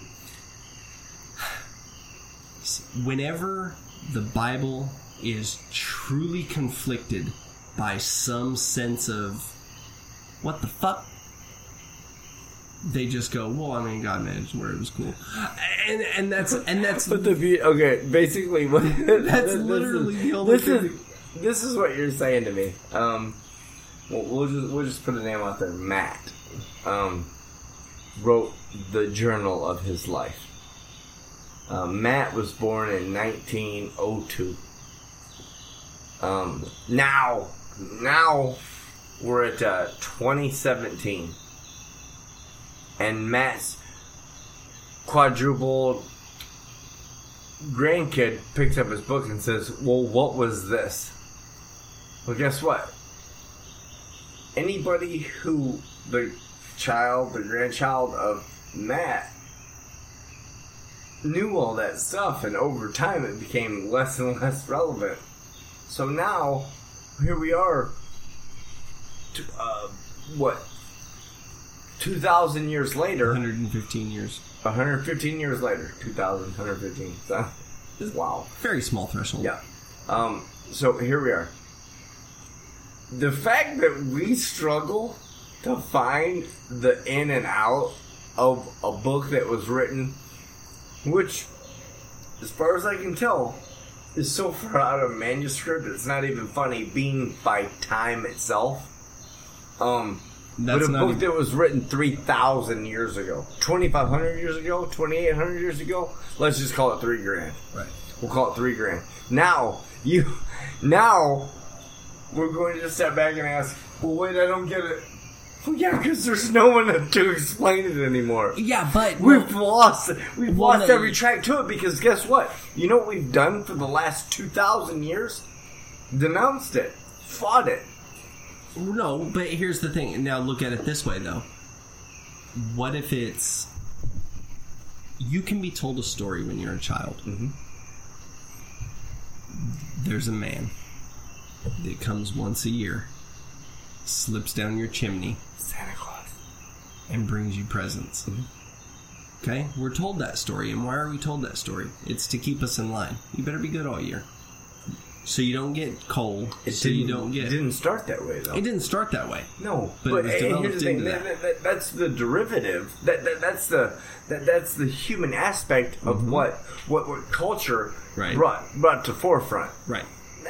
So to be able to use that, it's like the Easter Bunny or whatever. Mm-hmm. Or here's the fact. You mean of the matter fables that are supposed to keep you in line? Right. Okay. So they began telling these stories in the Bible of men who walked through fire, of men who persevered over enormous obstacles in order to accomplish great things set forth by them by their Creator.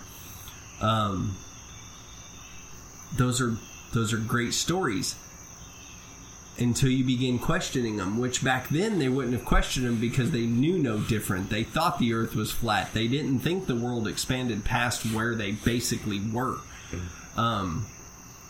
So you start moving forward in history, and you have this natural ability by our God-given free will to question the things that are put in front of us.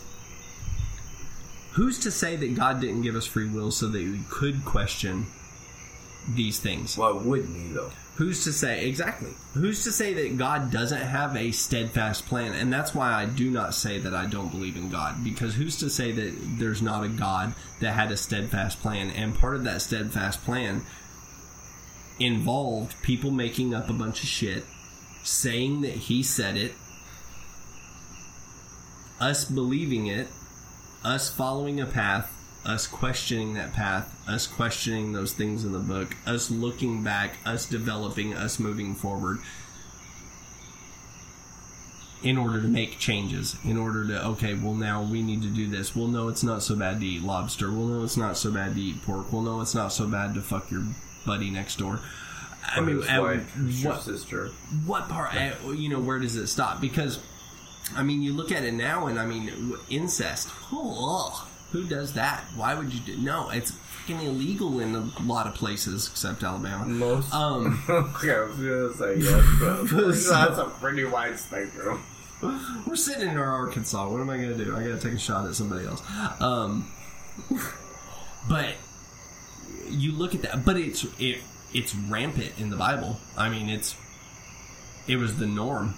I don't even know that it is denounced within the Bible because it's talked about a lot. I mean, incest was kind of a common thing. They just talked about it. No one gravitated towards that, though. Let's get, right. Like here's the thing, like everything that you've said, it was like, don't do this, don't do this, don't do this, and the Bible talks about a shit ton of incest. No one was like, well, the Bible said, well, it's pretty much okay, so I should fuck my sister. Right. Like, and so that's the build up and the letdown. Right. At the end of the day, if I'm going to leave anybody with one thing, it's going to be the fact that this isn't over. Matter of fact, we can call this this is like super gay episode 1. We could call it Antichrist episode. I don't give a shit what we call it, but this will be a podcast that will haunt our entire library until the end of time. Right. And we're going to use this, and I'm going to convert you into loving homosexuals. Period. Because listen, ladies and gentlemen, I just want you to know. My friend CT, he's a homophobe. Not true. No, and that's just it. It's like, because I know... He's not a homophobe at all. I know gay people... He's giving me a hand job right now. No! It's not happening. What's the point in doing this over audio if you're going to say everything that we're doing? So... They can hear it. I don't have any issues with gay people. I don't have any issue with a lot of people. I think that everyone walks this earth. You know what I think makes you a great Christian? Is you don't have an issue with the people who don't conform to your opinion. Right. And to me, that's the definition of Christian. And see, and that's just it, and that's what I love about Christianity, and because obviously I seem to have taken a stance of almost being anti-Christianity, and I do want to say this: Christianity is, as a whole, a great thing, because the only thing at the end of the day, the most of what they preach is love. Love thy neighbor. And as a whole, we need to agree with this. Buddhism. I think Buddhism. Buddhism. There have been some booties that have just nearly made me drop to my knees. Right. And bring it like onionism. Onion Buddhism. Also, like the Muslim religion, the Jewish religion, Hinduism. Like, here's the thing. I'm going to call myself a Christian, and I hate that any ISIS, dude is going to hate this, but the fact of the matter is like, we just kind of, we hold that. We're going to argue it, and it's going to continue to happen. It's going to get ugly, quick, fast, and hurry, the whole 9 yards, but guess what? We all find one thing, and that's faith, love, and hope in something. And it doesn't have to be a God, I guess, in your eyes. What it has to be is something that makes you whole. I'm going to give you the hippie cop-out. I like that. All right. Here's why I think Jesus was a hippie. He has long hair and a beard? It was a starter. Second point? No. Here's the thing. I had a thought. What was it? Oh, lost it a bit. Okay. The word Christian is brought up very few times in the Bible. Okay. The reason it's brought up, or no, not the reason it's brought up few times. The few times that it is brought up, the majority of the time that it's brought up in the Bible, it's actually a negative connotation. Right. It's, look at those people that follow Christ. It's almost the people who denounce Christ, looking upon those that follow Christ as, look at those Christians. They're following Christ. They actually believe this shit. Okay? Now, here's what Jesus was. Jesus was the Son of God. That's how the story is. God's image on earth. What we as Christians are supposed to do is walk through life mimicking Christ. What Christ did in the Bible was walk through life pretty much as a hippie. Love everybody. Vagabond. It doesn't matter. Doesn't matter how low down you are. Doesn't matter how high up you are. Show the same respect. Show the same love. Show the same courtesy. Exactly.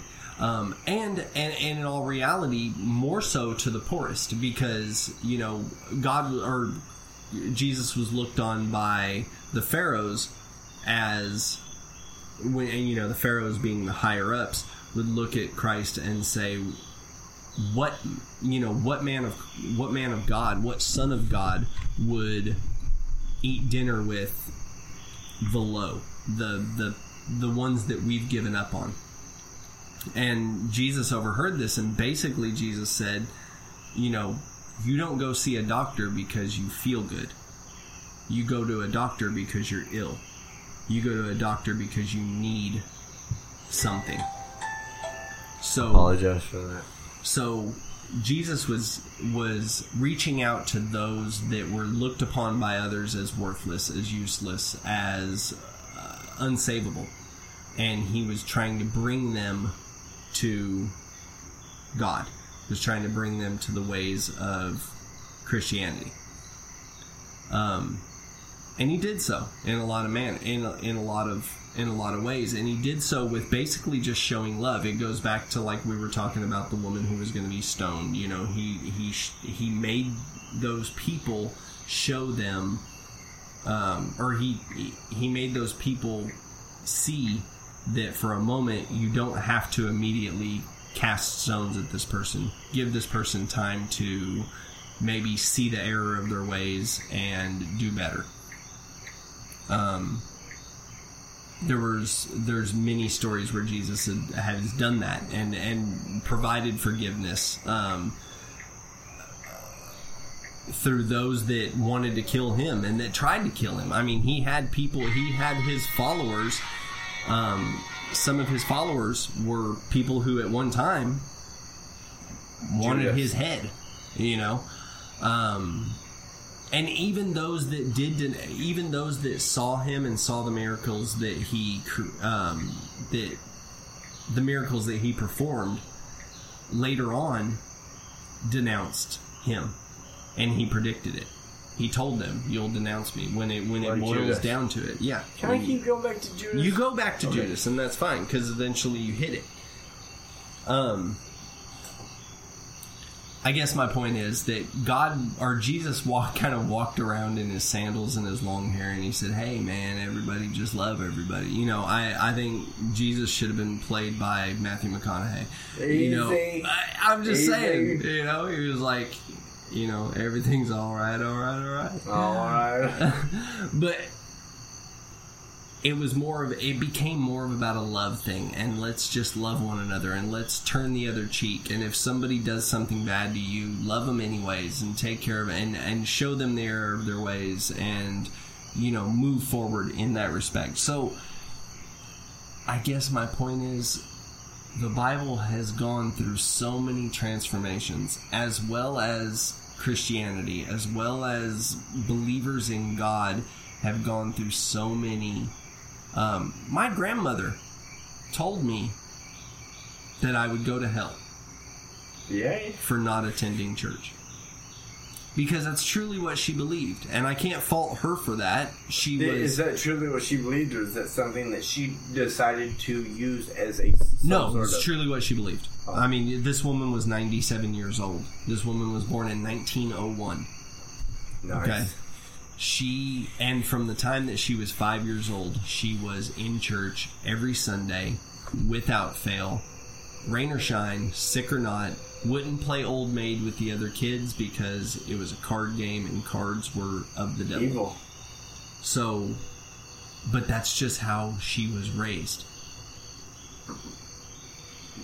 My point is, the aspect has changed since 1901 to 2017.